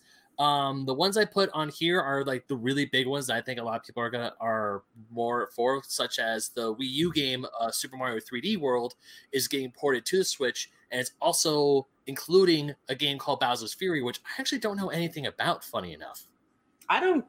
Was that originally a thing that came out? Well, the Wii U, actually no, Super Mario 3D World was originally for the 3DS, and then it came out on the Wii U to add multiplayer, and now it's coming to the Nintendo Switch. It's going to happen January 21st. I meant Bowser's Fury. I think that might be a new thing. My impression Bowser's Fury is new as well. Yeah, I think Bowser's Fury is new as well. So, we're getting an old game with a brand new one. So cool. I'll take it. There's also Super Mario Bros. 35, which is going to be a digital-only title. It's going to be for free if you have a Nintendo Switch Online subscription like I do. Essentially, it's Tetris 99, but Super Mario Bros. So you're playing through the original game Super Mario Bros., and you're fighting 34 other players to try to be the first one. I think that's kind of fun. I love Tetris 99. Such an odd, cool thing that like this, like the Tetris 99, like this battle royale thing is just coming to regular games because it really works for Tetris. And like looking at the Mario one, it's like everyone starts 1-1 the same, but like the further people get and the more like blocks you hit, like you start messing with other people. And cool. you beat your enemies and you send them to other players. Like if you stop on a Goomba's gonna pop up on another guy's screen somewhere. Real quickly, in the chats, K Titus says cast about the Star Trek character being gay, and Solo Wookie said, yes, the super awesome Oriental dude, also known as Sulu. Oh yeah, Hikaru Sulu. Yeah. George Takei. Sulu. Captain Hikaru Sulu. Captain, yeah. Yeah. Sorry, Ben. well, here's the weird thing, because Super Mario Bros. 35, and this is actually going to be a theme later on. It's going to be available on October 1st, but will only be available for digital download until March 31st, 2021. This is some bullshit Disney Vault shit. Wow. Funny enough, I'm going to bring that up later. Now, this one got me kind of hyped, but at the same time curious, and I really want to know how it works out. But I think this is really freaking rad, and it's Mario Kart Live Home Circuit. None of us can play this game. No. None of us can. We're not rich white people with enough floor space for this. No, we don't. And I live with 3 other people, so there's no way. And most of my room has carpet in it, so I don't know how well it's gonna go. But how cool this is that you have a Mario Kart RC with a camera attached to it, and the camera sends what you can see to your Nintendo Switch. You create a track by going through 4 gates. Like you make your own track, and there's another Luigi one. So if someone else in your house has another Nintendo Switch, you can play 2-player racing with computer players through your own house. I think the idea is awesome. I don't know how the technology works. Essentially, I don't know how well it's going to be received. It's very easy. It's like you buy the game and it comes with 4 gates, and you just put the gates up and you just go. I don't know how well the reception is going to work from the RC car to the Switch. I'm sure it's probably going to be fine. I'm pretty sure they're working I'm sure they're doing some crazy shit to it. But yeah, you're right. If you don't have a big enough house or enough floor space for it, this is kind of mook. It's kind of nothing. Or it's covered in carpet. And as cool as an idea it seems, I feel like it'll get old much quicker than is worth the money you would spend for it. Yeah. Like you can create your own courses in your house. Cool. Is your house that cool? You want to race in it a bunch, or do you just want to race in the colorful? I mean, I remember being like 5 years old and playing with the same thing forever. So like, for sure. I just don't know. Like, do you have to seriously have a lot of floor space? Because otherwise, like, you're going to be doing the same track over and over again, or like, again, if you go outside, it's all grass or gravel, and I'm sure that cart isn't going to be super sustainable on there. Yeah, or if you go to a park or something, but. This is definitely more aimed to like kids, obviously, because I remember when I was a kid, I had like these little. It was all the rage back when I was in like elementary school. There's like, these little tiny RC cars you could get for $10 that they charge on the controller. My brother and I were racing them, and at one point we tried to create a track and play real life Mario Kart. But I think this is. I really hope that like if the RC car does work well on carpet, then cool. But we have no idea. I'm going to definitely wait for this comes out. I'm probably not going to get it at all. But if it's well received, then I think this is a win for Nintendo because I can definitely see the appeal for this. But I don't have, like we said before, I don't have the floor space, and I don't think I want to drop the money on it just yet. The last thing on it is, as far as I can tell, there's not like a full game with it. Like the game is you using the RC car. No, the game is you using the RC car with Mario or Luigi. Yeah, you can't buy it to play like Mario Kart 7. No. Like there's not a game you can play. You have to use the RC car. So like, I'm never buying this game. Right. No. So like that's the whole thing is that like when they announced it, I was disappointed because I was really hoping that there'd be a Mario Kart announcement. I didn't need it to be a brand new Mario Kart necessarily, but something new for the like bringing back the old game maps or bringing back access to the older versions of Mario Kart is something I'd rather see on Switch at this point than this. Like if the DLC pack came out for Mario Kart 8 saying like, hey, $10, you get a bunch of old tracks from Mario Kart 8. I put that money down, no problem, easy peasy. Personally, if there was a dud in this Nintendo Direct, it was the Mario Kart Live. Yeah. Mario Kart Live. So it's not a win for Nintendo then, as I put in the bottom. It's a win for Nintendo. While the rest of it is just not this one. 9 wins out of 10. Yeah. And of course, the big thing of I even wrote the thing, the crown jewel of the Direct is the announcement of Super Mario 3D All-Stars, which the collection includes Super Mario 64, Super Mario Sunshine, and Super Mario Galaxy from the N64, GameCube, and Nintendo Wii. But not Galaxy 2. Right. Yeah, not Galaxy 2, which a lot of people are really pissed off about that. Arguably the better game, too. Yes. Mm. Fully agree. I thought that was really stupid. So when we talked about this like a month ago, when like the rumor hit, there was some truth to the rumors, but we heard that like they were like remaking Mario 64. Like out of the closet, like, yo, this is gonna be like a 2020 game in Mario 64. That got me hyped. Yes. And then they just, hey, guess what? It's Mario 64. It just looks slightly better. It's just slightly upgraded. It's slightly sharper. It's not as blocky. It's not what they did with Crash Bandicoot: The Insane Trilogy. And I've actually when the news hit, I was actually scrolling through Twitter, and a lot of people I saw were actually kind of mad about it. And they're also, and that's, so we'll get into that a little bit. But another thing is, Mario 3D All-Stars comes out in like 2 weeks. It comes out on September 18th, both physical and digital. But once again, like Ryan mentioned earlier, they're pulling off some Disney Vault shit, and they're going to only have it available for a limited time. And they're pulling it both on the eShop and physical copies until March 31st, 2021, which Why would you do that? Why would you do that? I don't know. And here's the thing. So the one saving grace I will give Nintendo is that they put Super Mario All-Stars, the original SNES game, which essentially is like an HD upgrade or 16-bit upgrade to the original 3 Mario games plus the Lost Levels. The video thing. But that's only if you have an online subscription. However, Ben, hold on, stop. From the Nintendo Direct video, you're rushing through it. The Super Mario All-Stars, the first 4, look like they have been readdressed. Not like to be modernized, but they're like now they have new color palettes. They're newly visualized. Yeah, well, because that was what they did when that game came out back in the early 90s. Yes, and that's a highly sought after collector's item. Both the original SNES cart and the Nintendo Wii version that came out for Mario's 25th anniversary. So that is now more widely available if you have a Nintendo Switch thing or Nintendo Switch Online, so you can play that easy peasy, no problem. Yes, they did HD restoration on it, is my point. Yeah. Whereas with 3D All-Stars, not so much. And it's, of course, Nintendo to charge you $60 for 3 old-ass games that don't look markedly that much better. They look better, but like I'm not paying $60 for Mario Sunshine again. More than anything, That's the only crazy. reason you want them is to be able to play them. Yeah, and and actually, I already did. I have Mario of all like the franchises is probably the one I played the most because like those games are just so fun. Like Galaxy is such a good game. Like I would love to play Galaxy again. I'd also really like Galaxy 2. Right. Yeah, the same. I'm like Ben. I also made sure to get my copy now because of that limited time window. It made me do it. Yeah. Which I think is absolutely stupid. Well, but hold on. Okay. Ben, yeah. Finish. Okay. I did it because more than anything, I'm like, I definitely still want to be able to play Galaxy. I have never played 64, so I'm like, well, I'd like access to that, and I'd like to go back to Sunshine. I am really, really hoping they fix the bugs in Sunshine at least, because there are some buggy gameplay controls that happen in Sunshine. If those are fixed, I'm pleased. Pleased as punch, honestly. As long as that's the case, if I can play it smoothly the way it should have been played, great, because I had some angry times playing Sunshine because of gameplay crap. I don't want to pay $60 There's a lot of camera mechanics that were a problem, and I'm hoping that maybe those got addressed.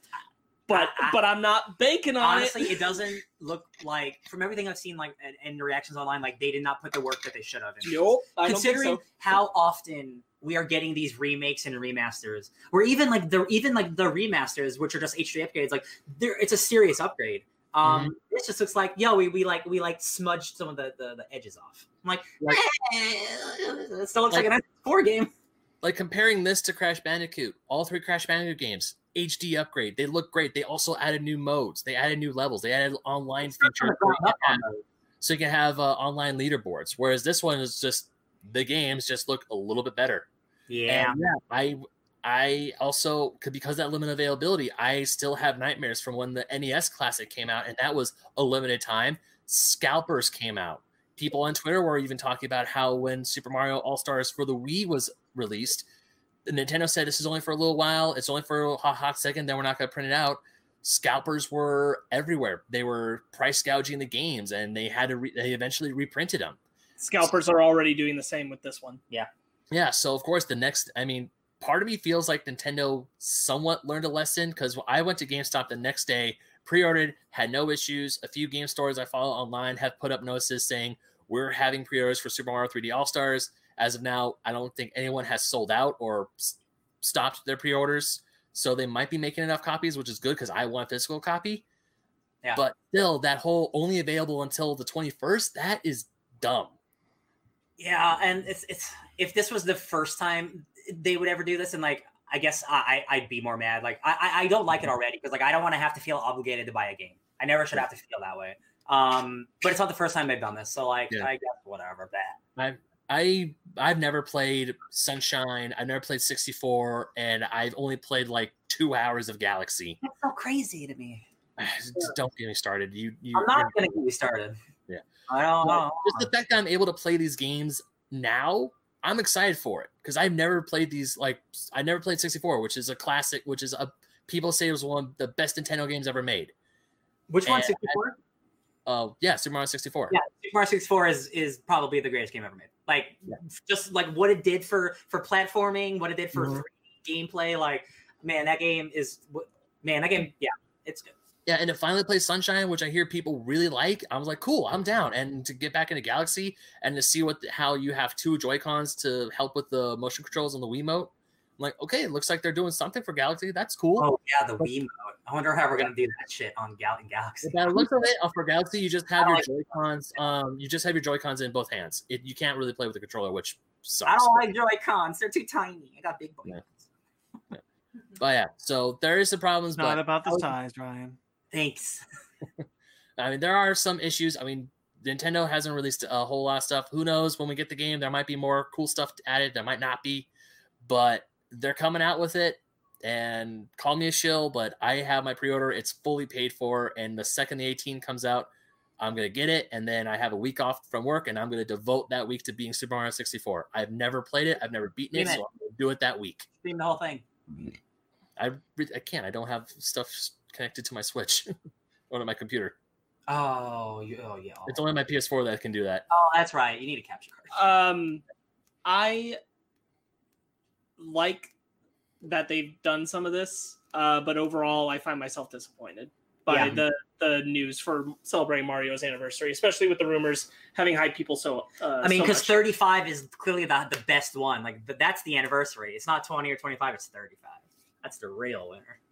Well, even every 5 years, I feel like they should do something big for an anniversary. But I mean, looking back, because Zelda, their anniversary is next year. That's 35, and same as Metroid. Metroid and Zelda share a yearly anniversary. But I'm willing to bet down money that they're gonna put they're gonna sweep Metroid under the rug unless they tell us something more about Metroid Prime 4. So, that news, Ben, I don't think Metroid Prime 4 is coming out next year, but Breath of the Wild 2 is probably coming out next year. All right. I forget how Solo Wookie says, I forget how young you guys are till I hear stuff like that. Like never played 64. I'm only 64 when we were a kid. I'm only 16, Solo Wookie. It's crazy that I have a nose ring and life experience and sadness. I played the 64 back in the day. Castlevania 64 was my first Castlevania game, and that game's bad as hell. So like that never made me want to play a Castlevania game for years until I was willing to fight so hard to get N64 when I found out about Pokemon Stadium. And when I finally did get it, I played Pokemon Stadium so much. Never got the Capture Pack, though. But someday I will own an N64 again, and my collection will be restored because my N64 and my entire game collection got lost. And it hurts because I freaking love that system. All right. Anything else about the... Anything else about Nintendo? They just talked about all the cool stuff, another new way to play Super Mario Bros, which is with the Game & Watch. I thought that was cool. Oh, last thing, very quick. Yeah, there's a Game & Watch. They were releasing a video game console, a new Game & Watch that runs Mario like in full color. It's a tiny little thing. It also was a little clock. It's really cute. It's cool that they're still putting out shit like that. Yeah. Fun fact: the Game & Watch was actually the first things that Nintendo put out. They're like the LCD Tiger games that we have here in the West, and that was essentially the first Nintendo video games, and then they did the arcades, and eventually we got the Famicom in Japan and the NES here in America. So just see that, cool. I can't wait for that Game & Watch to be like $250. God, I think they said it's like $100. That'd be nice because it's only like one game. Yeah, it's only one game. I figure for one game for Super Mario Bros. Super Mario Bros. Is easy to get. You should have that for like $60 for Mario 64 again. What are you talking about? Well, so I'm getting like. Anyways, but yeah, that's it for the Nintendo Direct. Okay. All right. So some trailers now. Trailers happen this week as they always do. Going to the trailer park. Welcome to Blumhouse. Released their first trailer for 4 movies. For 4 movies. Mm-hmm. Hey guys, this looks like 1/4 of a great movie for each one because they made a minute-long trailer for 4 movies. So I don't know what's going on. The visuals are nice. Yeah, some of the imagery looks good. But like I don't know what any of them are about because the one girl with like a quarter of her head missing was freaky. Just a back walking. I'm always a fan of that. Speaking of some horror, The Haunting of Bly Manor. Neither of you ever watched Hill House, did you? Nope. No, not yet. Oh my god, guys, that's legitimately like one of the best things on Netflix. Oh my god. So Hill House was really freaking good. So we in this house, including Megan, are very excited about Bly Manor. And it's a like American Horror Story situation where it's all the same actors doing different roles in a different story. And all those actors are dope. So I'm so excited. Mike Flanagan is like the top. He directed Dr. Sleep. Yeah. He's like the top horror guy right now, like commercial horror guy. That dude's wicked. Nice. Yeah, it looked really good. I especially like at the end when the creepy guy is like, she just turns around and shushes him. Definitely love that part too. This movie looks freaking terrifying because I don't like dolls. Show. Oh, it's a show? Yes. Ben, every single episode of the original show, every single episode has hidden ghosts in it. Yeah. So if you watch it, there will always be 1 to 2 just people looking out of frame. Usually more than 2. There are so many ghosts hidden in frames of Hill House. It's so scary. It's like every time you'll just be watching. Sometimes you'll notice them. Most of the time you won't. It's awesome. Oh no! Oh no! Fanny's over here laughing because you're probably gonna make me watch this on October, aren't you, babe? So good. Oh yeah, she said yes. All right. Hill House is great. But the creepy doll turning her head just made me want to grab a shotgun and just go buck wild. Well, don't do that. No. You got some gun law problems here, buddy. To inanimate objects, no human beings. To the evil dolls. To the evil dolls. Jurassic World Camp Cretaceous released the second trailer this week. Man, I hate this trailer. And I'll tell you why. In the first few seconds, I was like, have I been wrong? Yeah. Could this be sincere and serious? And no, it's dumb kid jokes. I'll tell you what, it was more serious than that first trailer for sure. But it was not enough for me to ever want to watch this because I can already tell you there's going to be no stakes in the show because they're not going to kill off any other kids. Not that you need people to die, but it's about Jurassic Park and dinosaurs, so like violence is like inherently part of it, right? Again, like we discussed, unless this show was like about learning about dinosaurs in a way, and it's like the having stakes isn't a point because the kids aren't supposed to be at risk; they're supposed to be discovering. But they're clearly in risk all the time. I know, and it is seemingly supposed to take place at the same time as the film, which I just find ridiculous as a concept. So to acknowledge Solo Wookie in the chat, he's talking about. Solo Wookie says if it's not an Annabelle, it's just not scary. The Annabelle genuinely scares the shit out of me. And then he says, and the baby in the first Annabelle is my friend's daughter. That's cool. What? And also, I agree. I hate Annabelle, but there's a figure of Annabelle that these a-holes got me for Christmas chilling right over there. There's a movie that James Wan directed after Saw called Dead Silence, and that's a pretty dope horror movie about a doll that comes to life. That's one of the better doll scary movies. Oh my god! Well, yeah, going back to put my 2 cents in on Jurassic Park or Jurassic World Camp Cretaceous. Sorry, I see the color scheme. I think Jurassic Park. Camp Bodacious.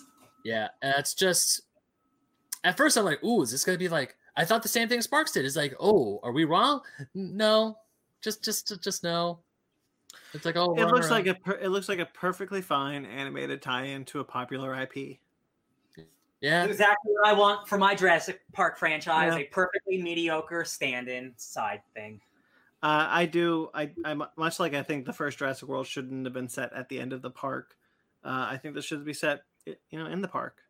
Dude, it would be dope. Like the last thing on it, if like what they did was like what Sparks said, like have this be almost an educational show where you're learning about dinosaurs. Then the end is when all the bad shit happens. Then the next season have your Jurassic Park, whatever. Yeah. But like it just seems like a missed opportunity. Also, is a room I really hate that the gates they go through look exactly like the old one, except they just replace it with world.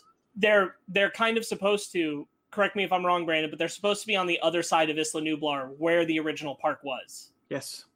Which also doesn't make a ton of sense because we see parts of where the original park was when the kids venture, and I'm like, that don't look like no summer camps happening here. Oh, yeah.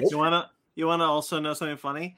So when they go into the restricted section, which is actually, if you look at the map in the movie, is on the top of the island. The restricted section has the original visitor center. The original visitor center was really close to the visiting center of Jurassic World. It was not at the top of the island. No. So they moved it. Do the research. Or they just don't care, which is even or just that, or there's just like friggin' they're just like, F it, it's a paycheck, let's do it. And thank you, Solo Wookie, I appreciate that comment. Oh hell, Solo Wookie says, oh hell no, I would never keep an Annabelle doll. You got balls of steel, Ben. I also can't tell you how bored I am of the Indominus Rex. Yeah. And the Indominus Rex was in one movie, and I'm bored. He wasn't even in the last movie. He's in the first one. Right, and I'm bored.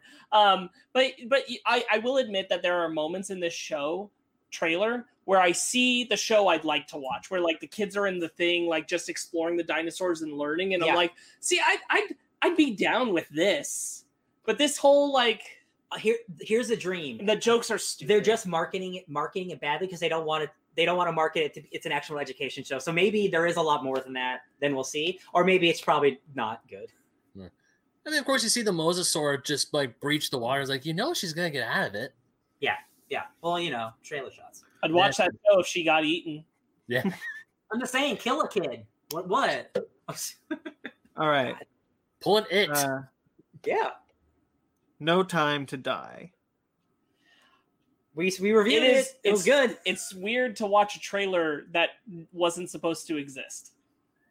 Because the movie would have been out. Because the movie would have been, and they never intended to release this trailer. But here it is. And I'm re-hyped for the movie, so it worked. This re-hyped me, yeah. This reloaded my chamber. I didn't need to see more of the movie, but I am re-hyped, so, we haven't seen Anna de Armas, really, except for this trailer. And, like, she's clearly, like, an action star in this. So I'm like, sweet. I love that lady. I am full ready to watch this movie. We hear the villain's name, and I'm a little bummed that it's not, or it could be Dr. No, or it could not be Dr. I don't know what Dr. No's first name is. It could be Stefan. Yeah, Christoph Waltz. Hold on, Christoph Waltz's character. Christoph Waltz's character wasn't called Blofeld until the end of the movie. That's true. You're right. You are 100% correct. Also, there's a shot where he looks exactly like Dr. No, and I was like, oh, okay, yeah. Probably. Either way, just all the action scenes we have looked at, they look rad as hell.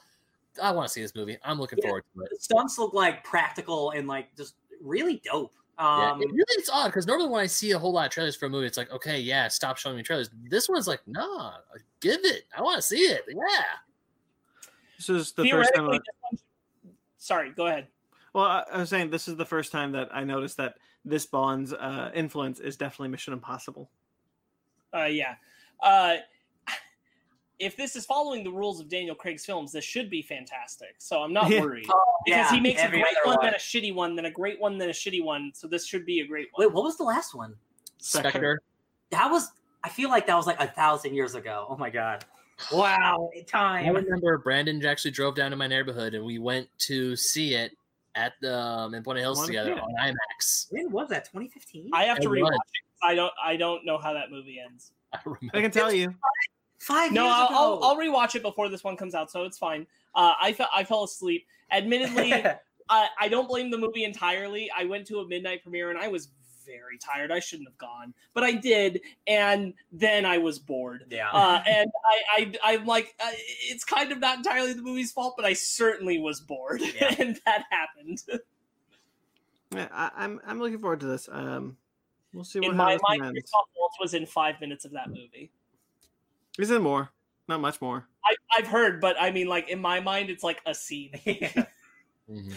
So I All need to right. rewatch. All right, that's it then. All the news. All right, So- great. New drama. All right, so let's get into our second review of Mulan and putting it down there. Spoilers for Mulan. And we're Mhm. calling it our second review because we reviewed it when it was originally supposed to come out. And you can check that out here on YouTube. We made that shit up. I listened to it after we watched Mulan. We were right about some things. We were not right about other things. Check it out. I'm not really going to go into detail about it. Now, I never listen to myself talk, but I'm curious. There's what- probably two specific things I will bring up where like I was surprised how in line Yeah. they were. Yeah. But we'll All go right. into it. So, full spoilers for the new Mulan movie that is currently playing on Disney Plus at a premium. So, full spoilers, you have been warned. Check out for a bit and come back, or if you're listening to this on the rewind, pause it, skip, whatever. It's all time coded. All right, so let's get right into it. Ben, what did you think? I have problems. Yeah. I have a lot of problems with this movie. Good Lord, do I have issues with it? All right, let's leave it at that for Yeah. now. Yeah, we'll get into Sparks. I really, when you boil it down, I only have one big problem with the movie, and then past that, I don't have much at odds with it. I liked more than I disliked. I think. Ringing endorsement. Honestly, I kind of got it. Like it's not. I went in wanting to be this movie's fan. I really did. I Good. wanted. So did I wanted Mulan to really hit it out of the park because I want so desperately to support a Disney live action movie that doesn't one for one the animated movie. And this doesn't one for one the animated movie, but there are some key aspects of the character that I'm like, but Why? why? But why? Or the world. And that being said, I do think that there are positives, and I think those positives are pretty cool. So Ryan? I think that the cinematography and the special effects and the costuming and the world building and the set design is all awesome. I think the story is kind of shit. I think I didn't find the script I didn't find myself laughing or feeling really any emotion watching this movie besides, oh wow, that looks nice. The characters that you're supposed to care about, I don't. And the new characters, I also don't like. So I don't know what I don't think I like this movie, you guys. before we go too much further, I do want to address, like, at the top, there's a whole lot of, like, discussion about boycott Mulan and things like that. Because we did do this for New Mutants, so obviously we didn't do it for Mulan. True. And I just want to talk about it real quick. That's true. You're Which right. is that there are two main reasons why people are really up in arms about this movie. One of them is about the actor who plays Mulan, because a while back, this was even before the pandemic hit, she came out in support of the Hong Kong police. What is before the pandemic? Huh? What is before the pandemic? What is real life? Look, the Hong Kong police controversy is a lot more complicated than what's happening in America. It would take a whole lot of time to really invest as a foreigner in knowing the ins and outs of that conversation. So I cannot say 100% where I stand on it. I'm anti-police brutality, and I'll say that. But that situation is extremely complicated. And either way, it comes down to, Jesus. Sorry, a cat was about to knock over a lamp. either way, I stand by what we've talked about before, where I won't boycott a film just because I don't like support a single person in it. Way more people work on the movie than just the actor who played Mulan. Yes. So that's where I stand New on that Mutants one. is a low budget, like $6 million basically indie movie that one person wrote and directed. Of course, people made it. But Mulan is a huge Disney. Hundreds of people were involved. Like, I don't feel as bad supporting this as I am directly supporting the guy who made New Mutants. For sure. They're different situations. The other one is about Shang and his absence from the film. Because Shang is a bisexual icon for Disney animation fans. Understandably, he is the closest representation to anything akin to bisexuality in Disney animation, because he has a clear attraction to Mulan as Ping, even if it's not directly and overtly addressed as romantic, it's clearly there. Mm-hmm. Shang as a character is removed, and because Shang doesn't exist in this film, a lot of people have been boycotting Mulan because of that. While Shang doesn't exist, a character stand-in of Shen, who has those same kind of acknowledgments towards Mulan, albeit drawn back a little further than the animated film does it, still exists. And I don't know that that's 100% a good enough reason to say, to hell with this movie. I don't know that having Shang the character translated in would have changed any of the amount of interaction we have between Shen and Mulan. I think that still would have happened regardless of Shang being the person. Unfortunately, because I don't think Disney has the balls to stretch it, even blur that line a little further. Real quick, like I said it to you guys, like near the end of this movie, I was like, wow, Disney, they're just cowards. They really will not do something bold. They will give you a smidge of maybe a gay romance or a smidge of something like this, but they could have done so much with Mulan, especially with this movie. Yeah. And the fact that they not only did they not, and they also lied to you in the marketing, saying that this is a totally realistic movie. There's not any magic. No, why would? Let's be clear, not in the marketing, because the trailers show us the witch flat. Okay, sorry. They lied to us in concept, like when they would answer questions about why isn't Mushu in this movie, and they're like, we wanted a more realistic take, and we're like, after watching this movie, F that. Right. F that. Oh yeah. So, Brandon, what are your thoughts? Your opening. Yeah. Sorry. Yeah. I much like Sparks, I wanted to go into this movie being this movie's fan. I've been saying it since the trailers. I love that they were going a different direction. I don't want it. My favorite remake, Pete's Dragon, is nothing like that original movie. In fact, I think it's better. Far better. So I was excited. So I wanted to go into Mulan thinking much the same way. It having so little to do with the original movie. And I'll still stand by Cinderella and Maleficent. I both think as films are superior to their animation originals, outside of the fact that the animation of those originals are still gorgeous. Yeah, I'll agree with that. So that said, I was pretty disappointed. Much like Ryan, I didn't feel anything. Wasn't happy. Wasn't sad. And then I just kind of left the movie a little cold. And I don't want to be clear. It's not because it was different. I love that they tried. I just kind of wish they tried harder. Yeah. After this end of this movie, when Fanny and I were, because we watched this together. At the end of this movie, I looked at Fanny and was like, "Hey, honey, you want to watch something that has better fight scenes?" And we turned on Legend of Korra. Yeah. So the reason why I watched Crouching Tiger, Hidden Dragon. Yeah, she was even talking about that too while we were watching. Is primarily because of this movie, because I was hoping that this movie would be similar.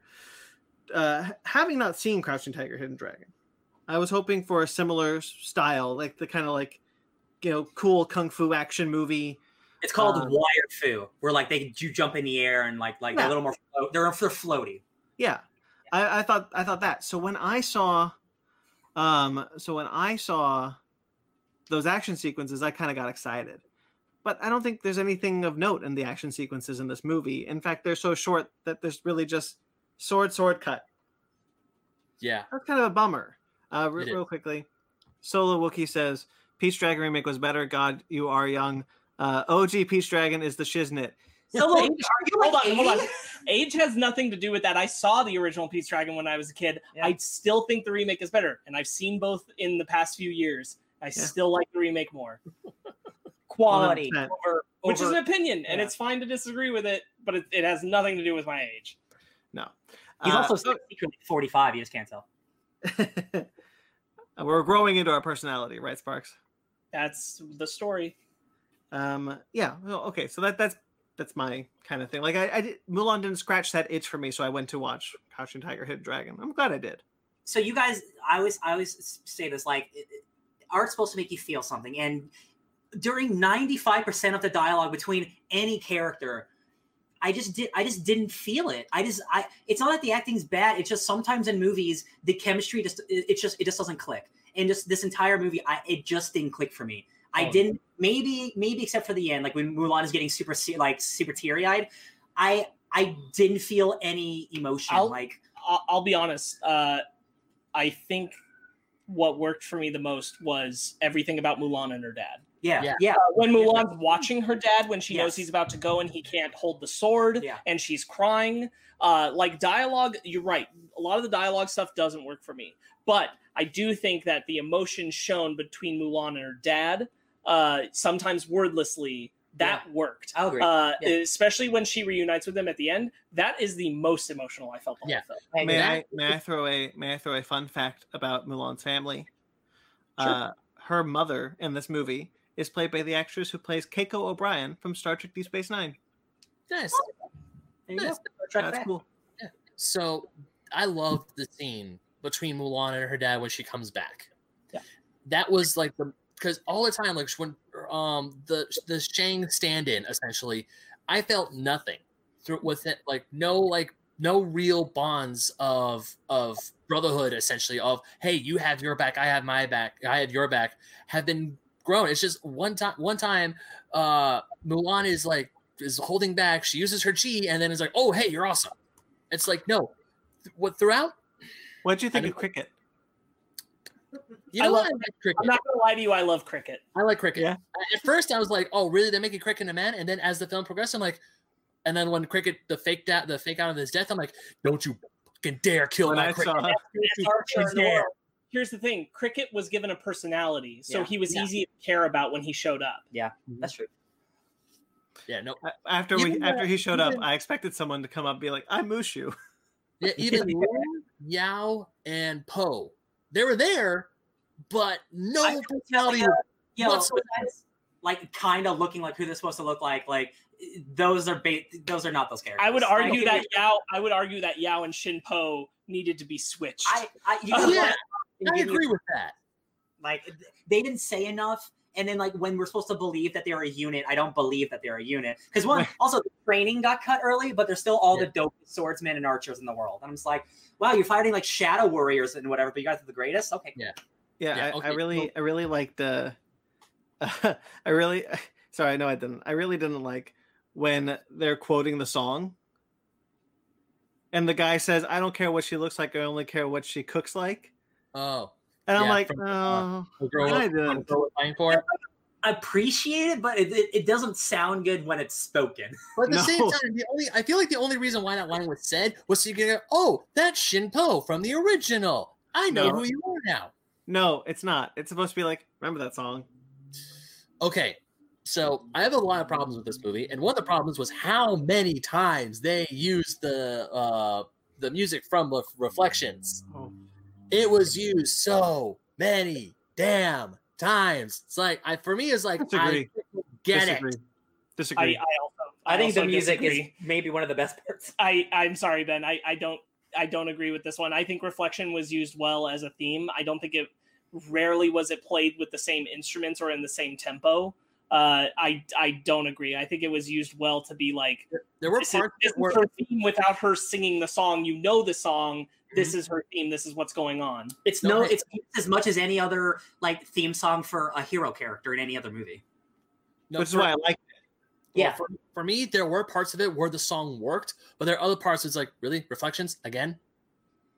I mean, it's her theme. It's her movie. I know it's her theme, it's her movie, but It's like complaining when the Wonder Woman theme comes on. In Return of the Jedi, when the Imperial March plays again, like, oh, these guys again. Like it's what their theme is. Well, I mean, we should be going, oh, these guys again. But you know, I think entirely, Ben, if I may, I think it entirely comes down to the fact that Reflection has lyrics. So there are lyrics that pop into your brain with it. So you get tired of going through those lyrics in your brain. Whereas if this were a new melody for this film, I don't think that theme being played for her would bother you anywhere near as much. I think that makes sense. Yeah. Okay.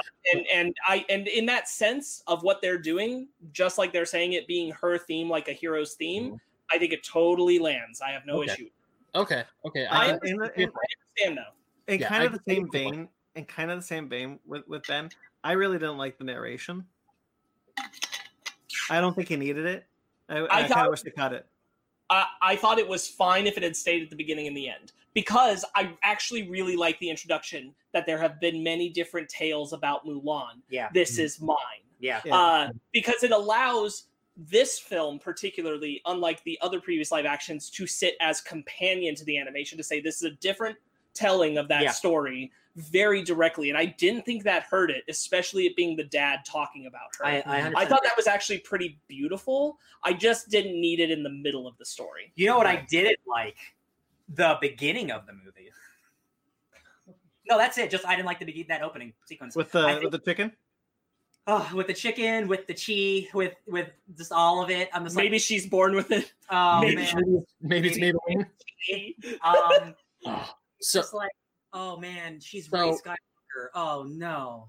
So another thing is, like, obviously when we first heard this movie's come out and they said we're not having Mushu because we're gonna have this completely realistic bullshit. That lady is using magic. Again, that cannot be your argument, because we have seen for 3 trailers now that this is not a realistic tale. Hold on. I understand what he's saying, but it's their fault for every time Mushu came up, their response being we wanted to do something more realistic, and Mushu isn't realistic. Yeah. So, and I will go even a step further and say it's bullshit that we have a phoenix in the colors of Mushu that could have just been a dragon who didn't talk and would have been Mushu. Why? No, stop. I have something to say. Stop. Hold on. Let me say something for it. So I asked Fanny. I asked her, in Chinese culture and in Chinese mythology, because I was thinking, like, maybe it's a culture thing. Maybe the phoenix is seen higher than a dragon or something. I don't know. So I asked her, and I was like, in Chinese culture and mythology, are dragons and phoenixes, is there a hierarchy, or are they both seen around the same? And she says, no, they're seen around the same. That phoenix should have been Mushu the entire goddamn movie. Well, they deliberately made the phoenix the spirit animal for this family in this movie. So what makes it curious, Brandon, is that a phoenix is never mentioned in the Ballad of Mulan. It's a dragon. So if you're going to do all of this phoenix bullshit metaphor, you can make it a dragon and not have anyone talk about it. I'm not defending the inclusion of the phoenix. I was only pushing back on Ben claiming to be surprised that this isn't realistic. No, I am surprised because the people behind the movie saying, yeah, we wanted a realistic take. She has the Force, my man. She is using the Chinese Force. This is not a realistic war movie. There's people This is a magic movie. It's bullshit. Gong Li's fight scenes are pretty rad. I will say her fight scenes are pretty rad, as small and quick as they are. Although I really like how her shape-shifting starts. Gong Li. She's the witch. Okay, sorry. Okay. Yeah, she's the witch. Like when her hand turns into a talon, a falcon talon. I thought that was pretty rad. I like talon fingers. That looks cool. Yeah. Like, again, I'll reiterate Ryan's point. Like, design-wise, the characters are incredible, and that includes the witch. I think visually the film is stunning. She's got some sick absolutely stunning. Yeah. The visually, all the costumes, like Donnie Yen's armor, gorgeous. Jet Li's costume while he's on the throne and he's his armor, beautiful. The set pieces, the sword Mulan gets at the end with the jade handle and the scabbard, gorgeous. Fun fact: the second in command to Donnie Yen, the guy who kind of has a deeper voice, that's the new voice of Scorpion in the Mortal Kombat games. He's excellent. You'll discover him soon. Yay! Great deep voice. He does. He really does. I thought the action, it was good. It kept my eye. Like, it was fun enough. Hold on. Piggybacking off that. I think the action for the most part would have worked really well. Pulling back just a little bit in the more realistic version of this movie. Since we went magic and chi, the fights the choreography should have been even doper. Yes. It should have been even more stunning. I appreciate all the hard stunt work. I think there are good fight moments. Specifically, Mulan versus Chen is one of my favorites. Oh, but when they're surrounded by those students. Yeah, when they're training. Yeah. But But if you're going for chi, you need to go crazier then. Because you're half. Otherwise, you could have pulled it back, and I would have been like, "That's pretty good for like the realistic movie. I can buy some of this stuff." And again, if you wanted to make chi just like, it's not actually magic. It's you need to be centered with yourself, Mulan. Like that'd be cool. But they didn't go that way. They made her the magical girl. Yeah, didn't also Diane, because like when Mulan still is, how do you pronounce it? Shit. I don't know. When she's a man. When she's a man. I want to say Ping, but it's not Ping in the movie. When she's Hua Jing. Thank you. When she's Hua Jing and she uses her chi for the first time, and the commander brings her in, and he says, "Hey, I know your secret. I know your gift." I felt like it was alluded that he had it too. Same. Because he then shows that he's doing these great martial arts moves, and I'm thinking, "Oh, are we gonna get a really cool Diane fight scene?" We don't. And I was really hoping that he kind of takes her under his wing and shows her how to control her powers, and that never really happens. Sure. I feel like that was a really big missed opportunity, especially when we get to the "You saved my life for a life" scene when it's revealed that she is a woman. And there's another problem I have with this movie is there's just no emotion behind it. I mean, not that the actors were bad. It's just going to the original. I felt the pain Mulan had felt when she was essentially about to die, and Shang is like, "No, I'm not gonna kill you. My debts were paid, but you better GTFO." Or the desperation in her eyes when she's trying to tell us, like, "The Huns are here. We gotta go get them." And they're just like, "Oh, I believe her. I believe her too." I just felt no real emotion, no connection to it. I can make an argument for some parts of it where it's supposed to be rigid militia response, and I think it works. But that doesn't cover it. Doesn't cover the whole movie, and I certainly agree with your point. I do think that sometimes it's purposeful and is fine. Yeah, but I agree overall. Okay, like in general, her unit of friends needed to feel like actual characters, not oh, you kind of know these guys because you watched the animated one, so we don't need to. We don't need to do anything. If you haven't watched it in 10 years and have a bad memory, I don't know who those characters are anymore. So and they're not the same anyway. Brandon, anything? What else, Ben? What? He asked you what else. I'm sure you have more. No, I've been talking for a while. Okay, real quickly. We talked about the witch. I didn't care for the witch at all. I don't think she's utilized well in the movie. So pretty much everything I think we'd say about the witch today, we basically said in the fake version. We already knew we were. I'm not. All of us were pretty much in agreement. We probably weren't going to. My hunches were true. Yeah. Here's the thing. I cannot buy in the story they presented to us that the witch is subservient to Bori Khan when she's clearly more powerful than him. It makes no sense that she feels pressed under his thumb when he has no rigid reason presented that he can. Because the whole thing is like, because she has these powers and she's a girl, like she was shunned and like it turned into a villain. But then like she still has all this reservation and she still helps Mulan while still helping Bori Khan. Like that's supposed to help her while she's still a bad guy. Yeah, I don't think her arc makes sense. She's a conflicted villain, but not in the fun way, just in a complicated way. Mm-hmm. It would have been so much more fun if like she took out Bori Khan. She's like, "No, I am the leader," and I was hoping for that to happen. I was really hoping for that to happen, but it never does. Either she turns on Bori and actually helps Mulan, and then like, oh, like maybe I use my chi for good at this time, or she becomes the final bad and go like, no, like this chi corrupted me. Don't let that become you, Mulan. But it does neither of those things. It's just boring, and then she dies, and also Bori Khan also dies. I'm like, oh. Yeah, her death doesn't really make a lot of sense. And while I'm at it, I don't think the whole chi thing works in the movie either.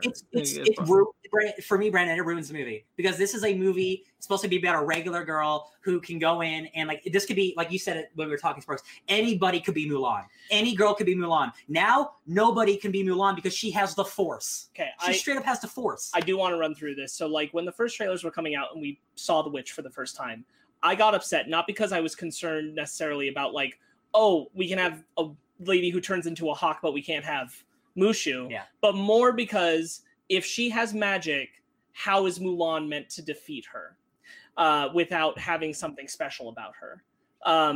Because I highly doubted that they were just going to let her be a person. And lo and behold, that's what the case Also, is. she's not smart like in the animated movie. Either. Well, a little. At the end, okay, but not No, throughout. she has the moment where she's like, she gets down on all fours to go across the stuff so it doesn't crack and things like that. And she thinks of the avalanche stuff and makes them turn around and shoot at them. I'll give you 2 moments. She has her moments. They're not enough. They're not the prominent aspect of her character. A big example is where they're carrying the water up the mountain, which is basically the stand-in for the arrow on the pole. Yeah. The whole thing is in the animated film, when she does that, it shows her intelligence. It shows her ability to think outside the box. Now Chi helps her with water. That's what ultimately Mulan wins in the animated film, because she outsmarts the bad guys.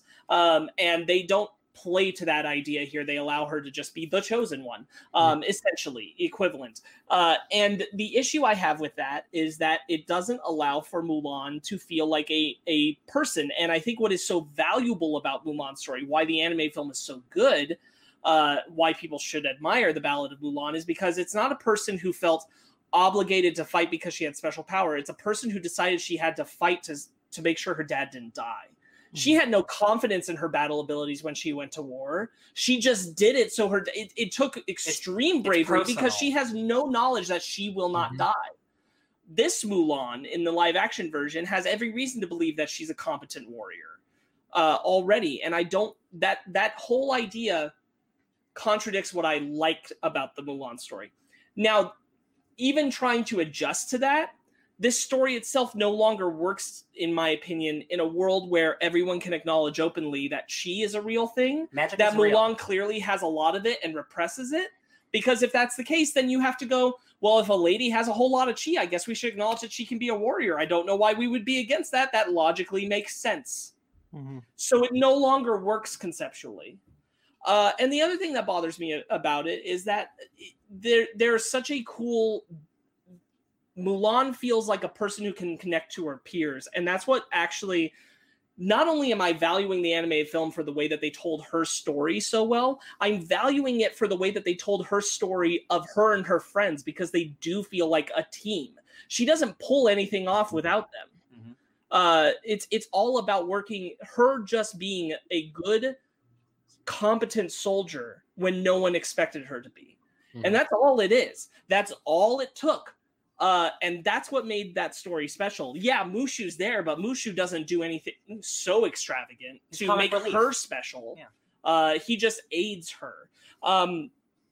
This movie just throws those concepts away, and it just uses like cool looking effects of chi, like running up the walls wherever need be. And I'm like, okay, but the other guys can't do that, so how are they not just immediately dead? The group of Mulan homies fights a bunch of dudes who are running on the walls, and Cricket, like, he almost dies, but he beats them. And I'm like, that's crazy to me. A lot of this also ties into the tone stuff, where Ryan was saying, like, this, and I think a lot of you have voiced it, like, this movie doesn't have enough fun. It's doesn't have enough, like, enjoying itself. And I think if you're going to be silly and have a witch and have chi, and have Cricket, you need to be having more fun. However, if this were the realistic drama where it is a normal woman trying to stand in for her dad in this war and beat a really nasty Hun, and that's it, just a really nasty dude, a war mongrel, and she does it, then I think the tone would work. I think that having it serious and like reflect upon the ideas of war and what she's heading into and just how much she's pushing through her fear and encouraging other men to push through their fear to do it would really land. But because we introduced the concept of chi, it feels like it needs to not take itself that seriously. And it can't find the tone in between. It just can't. And that sucks.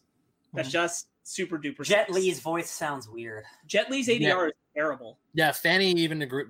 Okay, so another thing that Fanny wanted me to mention was the spider in the CGI spider, and actually a lot of CGI, like when they do the cloth spear, the cloth spear stuff. Lee going like, yeah. So that CGI looks horrible. That was too silly. Like I love a good silly kung fu movie, like the cloth stuff. I'm like, okay, I don't know. It looks bad, but that spider just looked horrible. Also, Like, it doesn't matter that it wasn't a spider or whatever. Yeah. See, that's why I wanted to watch Crouching Tiger when I was done with this, because like, you know, Jet Li does the thing where he rips the curtain in two and does the thing. Like, that's really cool. That's just not the whole movie though. The movie isn't being like, look how cool Kung Fu is. Yeah. Right. And it shouldn't be, in my opinion, honestly. Yeah. And that's the other thing, by the way, from that I'll make note of, is in our fake review, we predicted the Emperor fighting Bori Khan. Even for a small, we expanded it, but even for a small matter of time, we were like, yeah, the Emperor will fight. Whatever. He gets captured in a cool way. The way with the ropes and they go around and pull him up, that's pretty cool. That is, I will give him that as cool. I'll give him that. Yeah. I feel like we lose a lot. Not that I want one for one of the animated film. I don't. I do want it to try to be its own thing. However, there are two specific things from the anime film I, good Lord, wish carried over. One is that I wish it was just the Hun, Bori Khan, Shan Yu, whatever you want to call him. I wish that he were just an imposing force on his own. Tenacious, smart, dangerous. And I wish that they allowed the personal moment of him being at the avalanche and him seeing Mulan do it, still disguised as a man.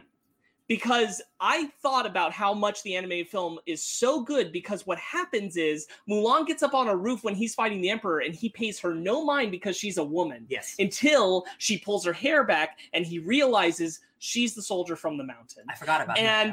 And all he cares about, it's not about her being a girl, which is what I hate in this live action one, that Bori Khan makes such a joke about her being a woman and doing this. The moment that he knows that she's that soldier, all he sees her as is warrior, and he treats her that way. And because the movie, for the most part, it's on track, but like I didn't think we were going to get an avalanche scene, because like there was no real like big snowy place. So I'm like, oh, we're not going to get a cool avalanche, and then the scene happens, but then Bori Khan's not there, and I'm like, oh right, I remember him getting out of the snow and like being Superman like Mulan. I'm like, but that's also not there. Right. I'm just like, that's all the cool stuff's gone. Like the avalanche scene. The avalanche scene is like, okay, cool. They have the avalanche scene, but it didn't. It was not really as impactful. Yeah, it wasn't as impactful as the original anime film, because in that avalanche scene, that whole army gets almost all knocked out, and they had to pick a small force to go invade the Imperial City. Like only 4 dudes survive, including Shan Yu. Yeah, and just seeing the avalanche scene, I felt like that was one of the times where there's like, oh, we have to put the avalanche scene because that was in the original, and I did not like the way it was executed at all. I was hoping for like the part where like I like how Mulan tricks them into causing the avalanche essentially, but I love how she in the original she goes right up to him, and then I know Mushu's not there, but she causes it herself. It was by her hand where she lights the rocket and it fires. Right. But in the movie she outsmarts them, which I think works better. Yeah. I'll be real. The reason I like this interpretation a little bit better for live action than that, even though I think you still could have had Bori Khan like the personal recognition thing we were just talking about. The reason I like this a little better is because I think the rocket setting off that big of an avalanche in live action looks a little sillier. Okay, I get that. Whereas I think this felt very true to the time period and felt very true to the effect that it would cause, the proper reaction. So I thought that was actually clever. I want to give the movie credit where it deserves it, and I think that was a clever interpretation of the avalanche. I like the on fire rocks. And I love the little thing of her, like, this is her being smart. She takes a whole bunch of helmets up there and she places them on the rocks. So I believe there is a whole force up there shooting at them, not just her. But then they all just I know. The avalanche is so funny. They just shoot a rock at an avalanche. I will say one other thing that I like. There's no way you can match the emotional beat that it is in the animated film, where we go from a girl with fighting for to the devastated village. However, I'm bummed that the live action version didn't even, like, when we get to that desolation that they arrive to, it's soldiers. It's not.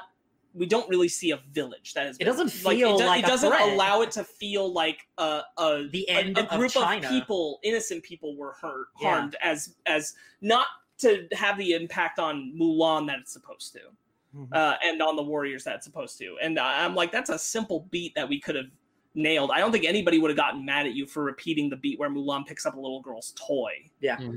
Like, that's a moment where you can one for one it for emotional impact. That was a great bit. but it is, much like other Disney live action films, this really just makes me want to watch the original. Like honestly, guys, I'm trying to like Aladdin and like Lion King sucks, but like Aladdin and Maleficent and like I like all like there's still something for me to connect to on a personal level. But like besides like the moments with her dad and stuff, like just the overall movie, like it's hard for me to connect. And for that alone, like that puts this like lower than a lot of those other movies because at least I connect with characters. Sure. In those, like, at least I like Jasmine and the genie are dope in Aladdin. This like I don't think anybody rules. Maybe except the dad, but he's in the movie 15, 20 minutes, right? Like I wish that they'd handled Mulan and Shen better. I wish that they'd, even if you had to like miss the ball on Yao and Po and Ling, get Shen and her correct. Get that like, bond. That scene where he goes into the lake after her and he's trying to like be confiding and she's just being standoffish because he's like, don't find out I'm a girl. Like I get it. I get why it's like that, but I'm like, it totally ruins the momentum of their chemistry. It totally throws it off. The direction that they're heading into like bond with each other. And again, it doesn't feel like they have enough screen time for me to like believe any of what they're trying to build. Right. Which is not romance in this one, I don't think. And maybe the very end it signifies like him touching, I don't know. Like I didn't buy any of the chemistry between really anyone. And that just like that ruins a movie for me when I don't care about who's talking. Because then that's like, oh, mountains are nice. Okay, cool. And they are nice. Those mountains are great. Yeah. That's not why I watched the movie. All right. Anything else we want to bring up? Yeah, I'm gonna just try and run through a couple of positives. I think the dad's dope as hell. I agree. I really like him. I actually like some of the matchmaker stuff. I actually really like that the matchmaker is seriously wounded by Mulan being honored by the emperor, and she said, "Oh," and I'm like, I kind of wish that was in the animated. I wish the matchmaker had to like come up and stuff. You were freaking wrong about Mulan. Her sister has a cute line at the end where like, I found a boy and like, we just met, but he's not scared of spiders. And I'm like, that's cute. Okay. Right. Yeah. Little things. While I don't love the lake scene between Mulan and Shen, I think the first scene where he tries to connect with her and talks about how he was match made. Yeah. That scene works. That I do start to feel it. It's just like the next interaction between them is the lake thing that throws it off. Like I don't. What if she doesn't like me? How do I talk to her? Just talk to her. Just talk to her like you're talking to me. Yeah, if we had a bunch more scenes like that, sure. But we don't. Yeah, for also, sure. I thought it was funny, like when Mulan is in the barracks and then everyone's in their sleep is like rolling over. She like dodges them constantly or blocks them from grabbing her. I'll give a positive. It's the first time a live action remake of these movies hasn't extended it an extra hour. Only 30 minutes. It's under 2 hours. This one. Yeah. I appreciate because in the animated film, Mulan is able to camp away from all the others, but realistically, that wouldn't be allowed. And I appreciate that they have to show Mulan having to strap herself down and having to undo that and having to volunteer having to volunteer for night guard duty to help avoid the others finding out who she is. I like that they added those kind of complications that did feel more real, that did feel more sincere and challenging. I appreciated those aspects. I thought they were well done. I appreciate Ming-Na Wen's cameo. I appreciate it too. Charming. I thought that was really, really nice. That was unfortunately that was spoiled for me on Twitter. Darn. It wasn't spoiled for me. That's good. I thought that was a nice surprise. Yeah. I think this is an incredibly colorful film, and I super appreciate it for that. Yeah. Color, costuming is all great. I think a lot of the training stuff is pretty good. The last movie these guys wrote was Jurassic World. Well, I think that a lot of the training stuff, like focusing on, dishonesty equals expulsion, the guy like dumping out the water, I thought that was a good bit. Yeah. A lot of just like the montage work they show of them learning, I think works pretty well. Good choreography. Like I love a good like army, like a bunch of dudes doing staff moves. I'm always a big fan of that. I'm really glad we talked about it when we were looking at the trailers. I'm really pleased with how much of this is practical, how many people are real people. A lot of horses. It feels very effective in a way I haven't seen in a big blockbuster film in a long time. Yeah. That kind of stuff really lands well for me. Again, like it's hard to get past the fact that this film undeniably is gorgeous. Yes. Really just a pleasure to watch visually. Even down to the witch, who I don't like. Like, a lot of the stuff the witch gets to do is cool. Honestly, my favorite thing about her is probably her cool ass fingers, because those are scary. Especially like when she had her hand on Borican. Like, those are some scary talons, man. Yeah. I don't want to hear those. Yeah. Dope outfits. She looked great. I feel like there's some part right in the middle I'm trying to remember. I like the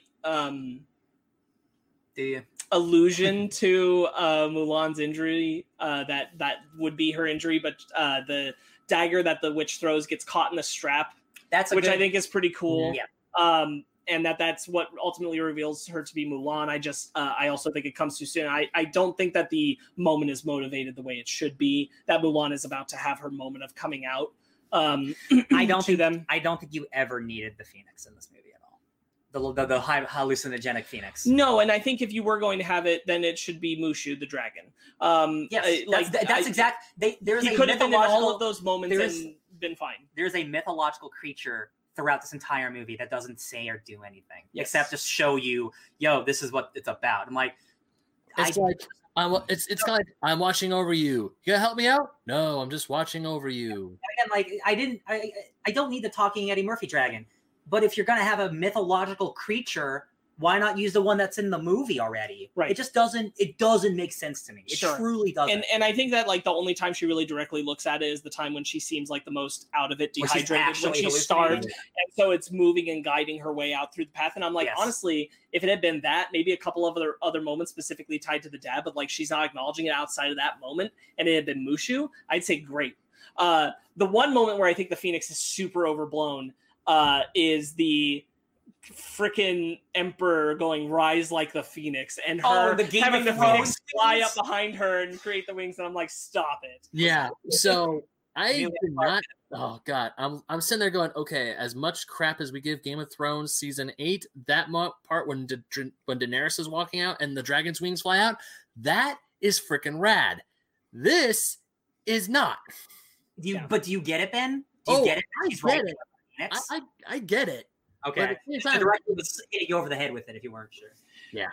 It's funny to me that I think somehow Shan Yu in the animated version is a more fleshed out, clear motivation than Bori Khan. Even though Bori Khan's is he killed my dad, Shan Yu's is he built the Great Wall, and I went, you're challenging me. And that's all Shan Yu is about. Yeah. He's like, you said I can't get to you. Here I am. I like a challenge. I got to you. And I'm like, that's somehow Is there- crisper and better. Is there? I mean, So go ahead, Ben. Sorry. No, I get, but one of those coolest scenes in the animated film is on the Great Wall when they scale it, and then the soldier says, "Now all of China knows you're here." There was Great Wall stuff in the original movie, Yes. and it's not. Oh, okay, So the whole opening of the movie is that he's out of China. that's right. Shan Yu, the very beginning of the movie, he and the Huns climb the Great Wall, and the guy's like, light the signal, and he does it right in front of Shan Yu, and he's like, now all of China knows you're coming, and he grabs a flag and he burns it. He's like, perfect. Yeah.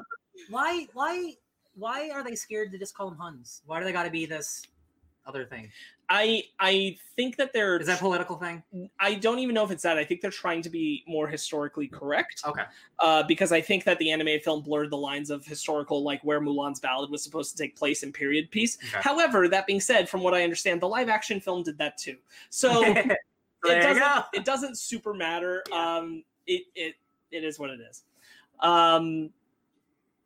I really wanted to like this more. Me too. The further these movies get, and like even if people consider this movie fine, I don't know how many fine of these remakes I can take before I'm going like, actually, maybe not. Like I wonder, like, because this one definitely was like, oh, this is a problem, and people felt that way with Lion King. Some people even felt that way with Aladdin. People felt that way with other ones, but I'm just like, this for me, this is the one where I'm like, oh no, you guys kind of suck. Okay. I wonder how much I would have liked this in a vacuum where the original didn't exist. I don't know how much more I would have liked it, but I'm sure it would be more. Of course. Because it's impossible not to compare. I still think it's kind of boring and like there's no chemistry, so I still would not enjoy watching the people do their thing. Sure. Like I'm sure I would like it more, but it is based off something that already exists. Right. The criticisms wouldn't be as harsh, but it's impossible not to compare. I will say I think it's awesome that we have such strong Asian American representation, Oh, yeah. Asian representation in general across this film. Great, good job, Disney. There's and- one white extra that was a villain that got beat up or killed in the scene, and I noticed him, and I looked him up on IMDb, and I'm like, there's one white guy in this movie. They couldn't not just hire him. They had to do it. They had to get the one white guy. I just thought it was really funny. He's probably like one of the stunt No, coordinators he's literally or something. like, yeah, and, he's at the very bottom of the page. He's just like action, like assault man number 7, and I'm just like, that's hilarious. He's wearing a helmet. The other thing is that I appreciate that this film, I'm sure, is like really, really great for a lot of little girls to watch. They don't have to be as critical about some of the things we're talking about, like the chemistry and stuff. Yeah. It's just really cool to see a live action girl do the stuff Mulan does. 100%. Super dope. I totally get it. But it's hard to have that original that hits some of those emotional beats so well and not have those translated as well. And again, like, I can't get past the idea that we couldn't have a movie. People have talked about how feminist this is supposed to be, and I'm like, it kind of sucks. I feel like more people should be acknowledging that it kind of sucks that she had to be made into something more than human to be able to do the things that she's doing. She could have just been a really great person. Yeah. Like, she could have been just really smart and really competent and had more of a personality, like been a little goofy and klutzy like she is in the original. Yes. But she could have just been wise and calculated and careful. And again, that opening, man, that first 5 minutes, like, really just like, oh, this is that's rough. It really set a bad precedent for the rest of the movie for me, and it did not save it at all. But the whole idea of Mulan, a normal girl going into the war and fighting and beating this Hun warrior, is more empowering and great than Mulan, the girl gifted with large amounts of chi, fought the witch gifted with large amount of chi, learned a lesson, and helped the emperor beat up Bori Khan with her chi. Who also had chi because he caught an arrow whilst tied up, and then he launched the arrow, and she did a backflip kick with the arrow into Bori Khan. I'm like, well, this is all stupid. A lot. This is all done. And I think that just, I don't understand how they saw that basic concept and felt we have to make her more than just a person. Again, they could have left everything about the witch and Bori Khan and all that she stuff and just still make her normal.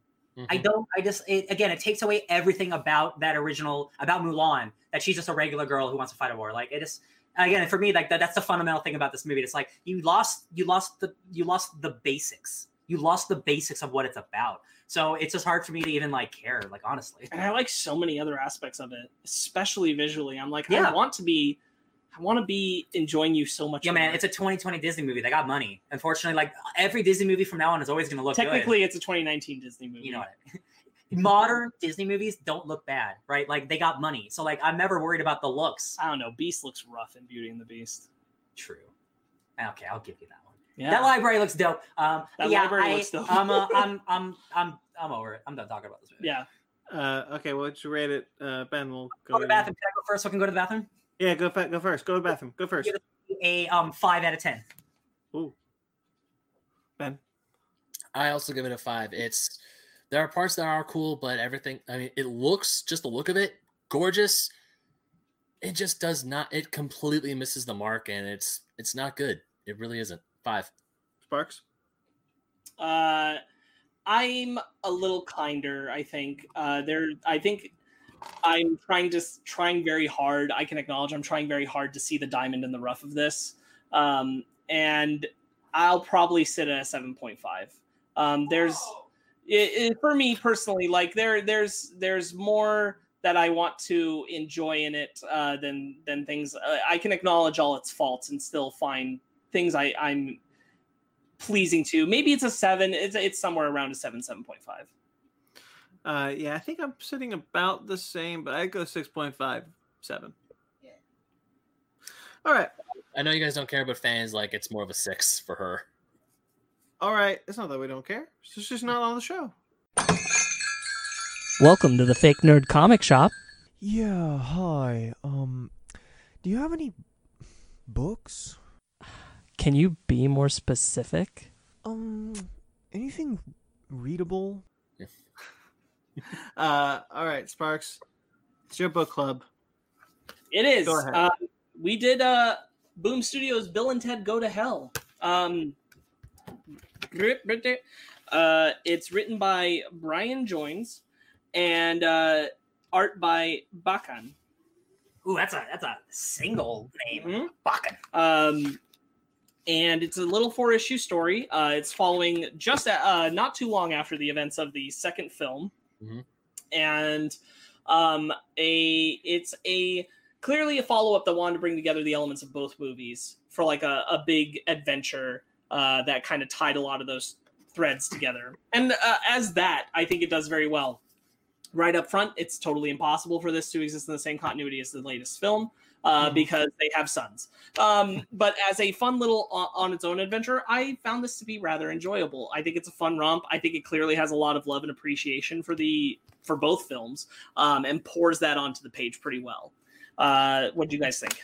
I didn't think it was too contrived. Bounce off what you said. I didn't think it was too contrived that all these elements were in. Like they went back for Joan of Arc or Abe Lincoln. I actually thought those worked fairly well. But most importantly, I think they got the voices of Bill and Ted down. I That was really cool.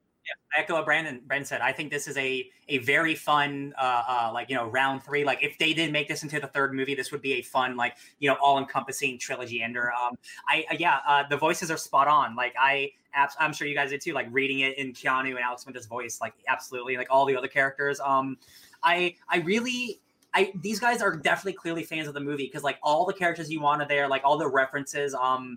I think this is if you like Bill and Ted, this is awesome. One of the biggest praises I want to give it right up front is they make the princesses characters. Yes. Really big, fully fleshed out characters. And I thought that was really great. My biggest question was, who is Missy with? And boy, howdy, it was not who I expected, and it's way better because it's Chuck Domino's or whatever his name, Chuck Domino's, the bad guy from the second movie, and he's so funny. So this is also the second comic that came out from the Bill and Ted-averse that Boom Studios put out. What that must have happened in that book. I wonder. You don't really need to know though. It picks up? I don't think because I have Bill and Ted's Most Triumphant Return, which I think is the first one that Boom Studios put out. I don't remember because I remember Chuck Domino's was the villain in that book as well. And actually, I think I prefer Go to Hell. And now it's been years since I last read Most Triumphant Return, but I think I enjoy Go to Hell more because it brings back the gang that Bill and Ted used to pass their history test with. And one of my favorite scenes is when they have Genghis Khan, and they're like, "Why are you in hell, Khan?" He's like, "I thought you passed history." Just that line right there I thought was great. Is the first comic a sequel to the second movie, and then this would be the second sequel technically? I don't know. Yes. Written by the same people? Do we know? I'm looking it up now. Okay. I know nothing about that aspect of it. What I really like is that you brought up Genghis Khan. I love that they spaced out like his appearance. Like it's not every single face comes up at once. It's pieced out. And I think like when Rufus is gathering them with them, like Lincoln and Joan of Arc, it makes sense. Yeah. Like the way they're piecing it together, it makes sense. I like the little Socrates nod, but Socrates doesn't come on this adventure. I love the way that they keep like the good us robots around and things like that. They're like obviously still like the babysitters, and evil Colonel Oates shows up, and they're like reviewing subject Colonel Oates, conclusion bogus, and they punch him. Who wrote this one again? Sorry. This is Brian Joines. Okay, so the first book, Most Triumphant Return, is Brian Lynch and Jerry Gaylord. Different team. So a different team. To me, this reads very easily as just the next step after Bill and Ted 2. Yeah. And I really enjoyed it. I think it's a fun little alternate adventure now to face the music. Bringing back Napoleon as the villain who creates a water park in hell is brilliant. Sheer brilliance. And exactly like, boy, I feel like if they'd made a Bill and Ted 3, that would be an element of it. Like, good Lord, it's so good. Like if they made this into a movie, like this would be so fun. I think this is like, of course, like for Bill and Ted, like no disrespect, but they're simple made movies, like, it's with cheeky humor. I think this is a dope Bill and Ted script. I really do. I think like the character, I think the jokes are really good. I think all like the side characters really work. Napoleon is awesome as a villain. Napoleon is awesome. Also, I love how Joan of Arc is the one who's like, we need to free and I can't believe I'm saying this, we need the devil. Yes, yeah. And also, I love how when they go get her, she's wearing the socks like she did in the 80s when she's doing the that like calisthenics or that dance class, and she's also teaching it to the other guards in the French army. I thought that was hilarious. Oh yeah, they pick Billy the Kid up with Socrates. Yes, hanging out. Yeah. Oh, you know what? At first, I read it as Socrates. I'm like, oh wait, no, this is Bill and Tate. Socrates. I have to give it so much praise for being a 4-issue comic that somehow juggles all of these characters in a way where I think they all have little arcs. Yeah. And I feel them, and I feel like they're fully fleshed out. Lincoln has the whole thing where he gets trapped in hell and sees John Wilkes Booth at the theater, and he's like, you don't understand the irony. The but trust me, delicious it's irony. delicious. Or even when, oh my god, like when we get to the end of the book, Station. On it. Okay, someone say something not at the same time as the other person. Go ahead, Ben. I was gonna say like when John Wilkes Booth shows up, and I'm like, what? And then Lincoln's saying something about history, and then Station, one half of Station's like, Station, and the other was like, Station, like, shut up, don't tell him. Yeah, so when Lincoln defeats John Wilkes Booth, he's like, John Wilkes Booth won't hurt anyone ever again. And Station's like, Station. That's really good. Like, just giving Lincoln that sword. Joan of Arc having to wrestle with the concept of like, we have to free Satan. The angel is wrong. I don't know. And that's really great stuff. Billy the Kid being honest about like his fears of like people saying he should rejoin righteous society. As he's relating to Chuck Denomalos about it, as Chuck is questioning his turn from villainy. I'm like, this is all so many other mainline comics try to juggle this amount of characters and don't nail it in like 8 issues. Yeah, this is nailing it in 4. And much like the type movies are like short and sweet, this is only 4 issues, and you get so much content. I feel like Station has a new ability. Instead of merging, it can duplicate. Good. Yeah, and Lincoln's like, sweet molasses. I'm like, that's they have to rebuild the thing. So this book was only 4 issues, but I had to double check the page count because I honestly felt like I was reading an 8-issue miniseries. Me too. Right. So it's very wordy. There's so much packed into this, and I'm not saying that is a bad thing. It's just it's really packed, and it moves well. And again, like it covers so much good character ground. I'm genuinely impressed. Yeah. You get things like you have a lot of content with the hell specters that they encountered from the second film. They're all stuck in their own nightmares with like the Easter Bunny and Country. Colonel Oates and they even introduced new hellish nightmares for a whole bunch of the characters. Rufus has a torturing idea that he was wrong about Bill and Ted, his parents, which I think is really, really cool, especially like in a weird way, like working off Face the Music knowledge, where they talk about Rufus in hindsight and how, like, you know, he could have been wrong, that kind of idea, and like him facing that concept here is so good. Ben, there's a bunch of dope music references. Like, dude, she wants us to run with the devil, just like Van Halen. Excellent. And then there's man, where's the whole the spillway to heaven. Yeah, yes. No way to heaven. And also one of my favorites was when Rufus is encountering his nightmare. He's like, I should have picked Kiss. I'm like, oh yeah. There's and now we will get to one of the darkest periods in our nation's history, the Chinese democracy. If you don't know what that is, guys, which is Guns N' Roses' like last album that bombed hard. And what said in Axl Rose said, whenever this album comes out, I promise everyone in the United States will get a free Dr. Pepper. And then it took 7 years for that album to come out. We all got Dr. Peppers. No shit. I actually don't know. That was a shit show in and of itself too. Yeah, that was back when he had dreads. Hey, black people don't have dreads. The last one dude, our own kids want to kill us. And then he says, I know a most Morrisonian turn of events. And that's referencing Grant Morrison. Because I looked it up and I'm like, are they talking about comics or something music related? I'm like, no, it's Grant Morrison because like he is a funny comic guy. Lots of great references. I think the art for the it's not like blowing my mind, but like for the story, I think it works really well. It's really expressive faces, which really works. The characters are well realized. Yes. I love. Oh, sorry, Ryan. No, I'm done. I love it all. No, I love how there's a lot of times when they bring back the air guitar, when the is like excellent. I love that. And also I love how they kept on with the joke on how Death sucks at games. Like he's going to Connect 4, and he's like, "Oh, good thing I talked to Milton Bradley." Wait, can I ask you a question, Ben? Yeah. Did you like this more than you liked Face the Music? No, I don't think so. Oh, I mean, this is a comic book. because you're like 1,000,000% more excited about this than you were talking about Face the Music. I mean, reading this actually got me thinking more about Face the Music and how I still enjoy Face the Music quite a bit. Oh yeah, I'll pull it up. Solo Wookie says we got Dr. Pepper's and that album is actually pretty good. 2 songs are really good. Rest are okay good. Thank you, Solo Wookie. Okay. Best 6-7. No. But you know what? I think I'm gonna rewatch Face the Music more recently because this book takes place like right after Bill and Ted 2, and Face the Music is like 35 years after Bill and Ted 2. But because I still love both, I still really enjoy this one a whole lot, and I enjoy Face the Music. So I feel like my love of Face the Music is growing as I stew on it and as I sit on it. Bill and Ted's nightmare, or like hell dimension bit is that they didn't save the world. They're has-beens. Right. Yeah. Oh yeah. Oh, the hipster guy in 2016 where he's like, my parents listened to that, and there's a poster of wild guys and they're old. It actually made me think about how when they were in the hospital bed, but then they still got up and shredded in the end credits scene for the film. So I'm like, okay.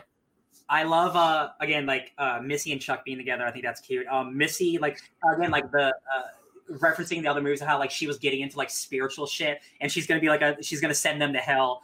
She's like, I know it can be difficult, but try to clear your minds. They're gone already because they're stupid. And that was like an actual laugh out loud moment when I was reading this. I'm like, man, this is if you like Bill and Ted, like this is really good. I think this is I actually content because I remember reading Most Triumphant Return. And I enjoyed it. I think I still have it somewhere. I'm not 100% sure. I have to dig it up. But I now really want to go and find this book and put it on my shelf because I really enjoyed this book. Yeah. You could just get the omnibus with all 3. Or I could just do that. Consider maybe actually because like, yo, all those movies are good. Like apparently, like these comics are good. Like, man, Bill and Ted is a good franchise. It is. It really is. Except it has a 2-season animated show and a 1-season live action show. Oh, that's true. I saw a clip of that. Oh boy, it looks bad. That live. Oh action show. boy, does it look bad! Okay, let's just stick to the films and the comics then. Yeah. The princesses have a recurring thing throughout where they have to fight the royal ugly Royal ugly dude. How's it going, royal ugly dudes? Yeah, so they have to like battle them. God Emperor Napoleon. Evil God Emperor Napoleon when he fakes them out pretending to be God and he comes down. And he's like, you got me. I really like that when they do come upon God gives them that wisdom. Like hindsight. The divine knowledge or something. Yeah. I'm finding the exact all I have left is my divine enlightenment, which Napoleon was too short-sighted to take. And it's like, it works with the character of Napoleon that he would leave just that one thing behind. Yep. The way that it's Bill and Ted being like, oh, most audacious. We can see all the atoms and protons of all the universe. And then at the end of the book, when they've done everything, it's like, man, our divine enlightenment's fading, dude. Starting to only see stars. And it's like, yeah, but they're nice. It's like, it's such a Bill and Ted-ish moment. It really is. It just all lands really solidly well. I love that it's ultimately Death that's able to defeat Napoleon in the end with the bowling game. I also practice. Yeah, that ultimately the thing that will always work regardless of the state of heaven or hell is deals with death. Mm-hmm. I like Purgatory in Death. Oh yeah. I mean, like for a guy who's like ancient of all time, you can't keep a secret. The only part of it that I honestly found a little like okay, and just because like it kind of felt done a lot into is the sons basically being like Bill and Ted, talking to them like they are Bill and Ted, but like bad Bill and Ted. Oh, yeah. And I'm like, all right. However, the resolution of it where they talk about their moms and how they were deprived from their moms is what brings them around. Yeah. I super, super appreciate in the way that they just like blast Colonel Oates when they realize that. And they're like, actually, we want to meet our moms. And then ultimately they're like, never mind. We don't want our moms to see what we became. So this turned back on the babies. Yeah. Yeah. One of my favorite parts is at the end when both God and Satan put Napoleon in purgatory and they're each going their own separate way, and God's like, be excellent, Satan, and he's like, party on, God. Yeah. As he travels back with one of his favorite colonels, Genghis Khan. Yeah. Who has like demon powers. Yeah. I love the concept of like Genghis Khan leading them through limbo and the mist tempting characters towards it so that they'll be lost forever. Yeah. There's so much good here. Like this is just a good book. It's a good book. It's a good book. It's true. It's a good book. It's a very good book. To the third movie, but it's a good book. Yeah, I'm glad that a lot of this, like the film and this book, we've gotten two great things about Bill and Ted, a franchise that I thought we were only going to get those two movies and nothing else ever again. Yeah, we're getting some really good Bill and Ted stuff. That makes me happy. If they get this creative team, I don't want a sequel, but like comic books don't, they don't really matter to the canon or whatever. Like if they find a way to do like a now sequel to Face the Music, where like, oh, the old guys have to do something different. I wouldn't mind it. If it's this quality, they can find a way. I wouldn't mind it. I thought this was a ton of fun. Yeah, ton of fun. It was most excellent. All right, Ben, it's your book club next week. Do you know what it is? I was kind of flip-flopping, but I figured I will get something that's a little tried and true since we are a part of, we've been doing a lot of Batman recently. I'm going to change it up. Is it more Batman, Ben? It is not, funny enough. I thought about it. I was actually torn between three books, but I've picked this one because I haven't read it, because I've been wanting to read this one. It's one of our favorite writers on the show, Mr. Donny Cates. It is Venom, Volume 2, The Abyss. Written by Donny Cates, drawn by Ron Stigman. And wait, hold on. What'd you say, Ryan? It's now this is just a fake nerd book club. We've already done volume 1 before. I guess we'll do volume 2 now. Yeah. Well, so yeah, I just want to keep going with the Venom stuff. That's good. But it's been like what, months since I did. I guess we never really said it as a spoken rule, but we were kind of waiting for to do it on the Cult of Cates, weren't we? Oh, we were? Were we? Oh, well, I is that show happening? I had assumed we were just gonna wait till if we did that. Okay, never mind. Scratch that. It's Critical Role Vox Machina Origins. There you go. Hold on, it's too fast, man. What was it? Since if we're gonna hold Venom off for Cult of Cates, I'll hold off, but it'll be Vox Machina Origins. Critical Role. We don't have to hold it off. If you want to do Venom Volume 2, we'll do Venom Volume 2. No, I've been wanting to read this book for a while, so I'll tell you what, we've all read Venom, and I know none of us have read that book you're picking up, so I'd rather read the book that none of us have read. All right, so let's stick with the Critical Role, Vox Machina Origins by Matt Mercer, Olivia Sampson, Matthew Colville, and Chris Northorpe. Whoop, whoop. By Stefan Sejic. That's a podcast about Dungeons and Dragons that is now a just real-ass comic. That's dope as hell. Mm-hmm. It totally is. All right, next week, I guess we'll do that, and as well as who knows. We have no topic lined up for next week. There's no movie. There's no show. So we gotta. I don't know about next week, but we got to do with that X-Men thing soon. We might want to do Dawn of X Part 1. We'll have to talk about this on air, but we might want next weekend because we have an empty spot to do Dawn of X Part 1 to get ready for X of Swords. And we would have actually an empty space for both Dawn of X Part 1 and Part 2. If we wanted to do it that way before Ten of Swords drops. I mean, the thing is, like, we don't have to do it all before Ten of Swords starts, because we're not going to talk Ten of Swords until it's over. No, but I get you. But the setup, if we're going to talk about all of Dawn of X, I understand. Yeah, we should. But if we're 1 or 2 weeks into X of Swords, it's not the end. Of no, yeah, that's what I mean. No, of course. So Loki says, I want you guys to read Havoc Wolverine Meltdown. Review that. Maybe someday someone will pick that. I'll always read a Wolverine book. So stay tuned for what we'll do this week and whatever. Otherwise, you can check out the rest of this channel. If you're watching this live and you're watching this on YouTube, we got some cool stuff on YouTube. We got a couple shows, other shows outside of this, our Fake Nerd Podcast Mothership show. We have the Fake Nerds Watch, which we are currently doing Lovecraft Country.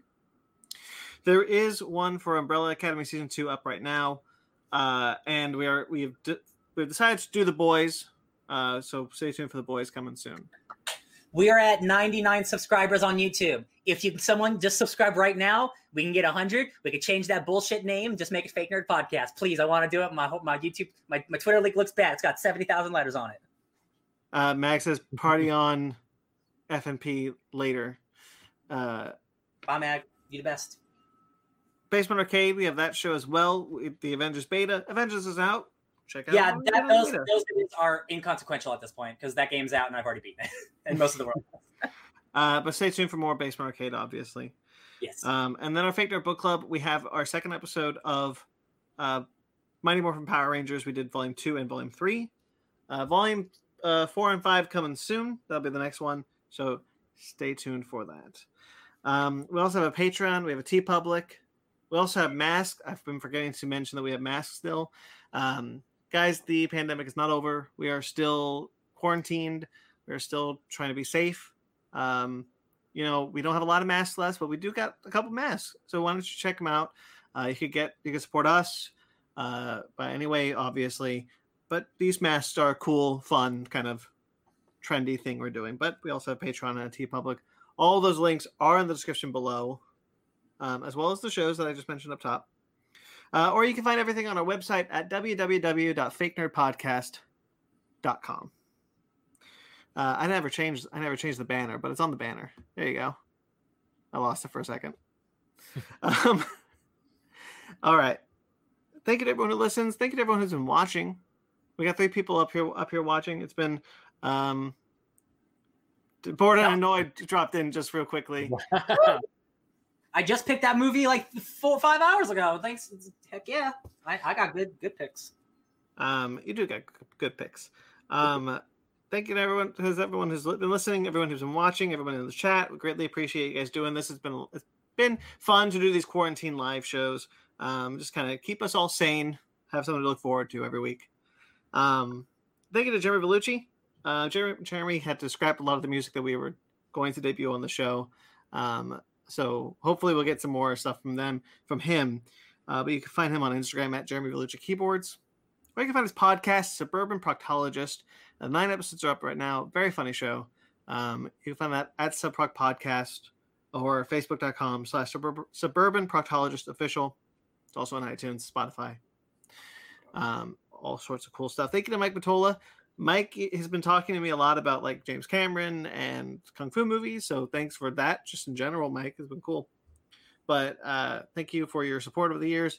And our 3 logos for Fake Nerd Podcast, Miscellaneous, and Fake Nerd Book Club. You can find him at Fake Nerd Podcast. You can find us on Twitter, Instagram, Facebook, all at Fake Nerd Podcast, fakenerdguys@gmail.com. If you'd like to get in touch with us personally, I'm at BT McClure on Instagram and Twitter. Ben? You can find me reading comics and playing video games like this one over at BenMagnet27 on Instagram and Twitter. And I also write for oldschoolgamermagazine.com. Newest article is the link in the description below. It's about the Mario Direct. Just letting you know. Spoilers. Sparks? You can find me probably playing a little bit more Fortnite at SparksWitty on Instagram and Twitter, SPARKZWitty. Ryan? Today is the 22nd anniversary of the Japanese PlayStation release of Hideo Kojima's masterpiece Metal Gear Solid. It altered my life forever. Legends never die, says Jordan Vogt Roberts, director of the Metal Gear movie in 5 years. You can find me at DJ Tony Snark, just thinking about Metal Gear all day, every day. Subscribe to us on iTunes, Stitcher, Google Play, TuneIn, Spotify, iHeartRadio. Like and subscribe. Like this video, subscribe to this channel. Rate and review wherever you get us. Greatly appreciated. Until next week, guys, stay fake nerds.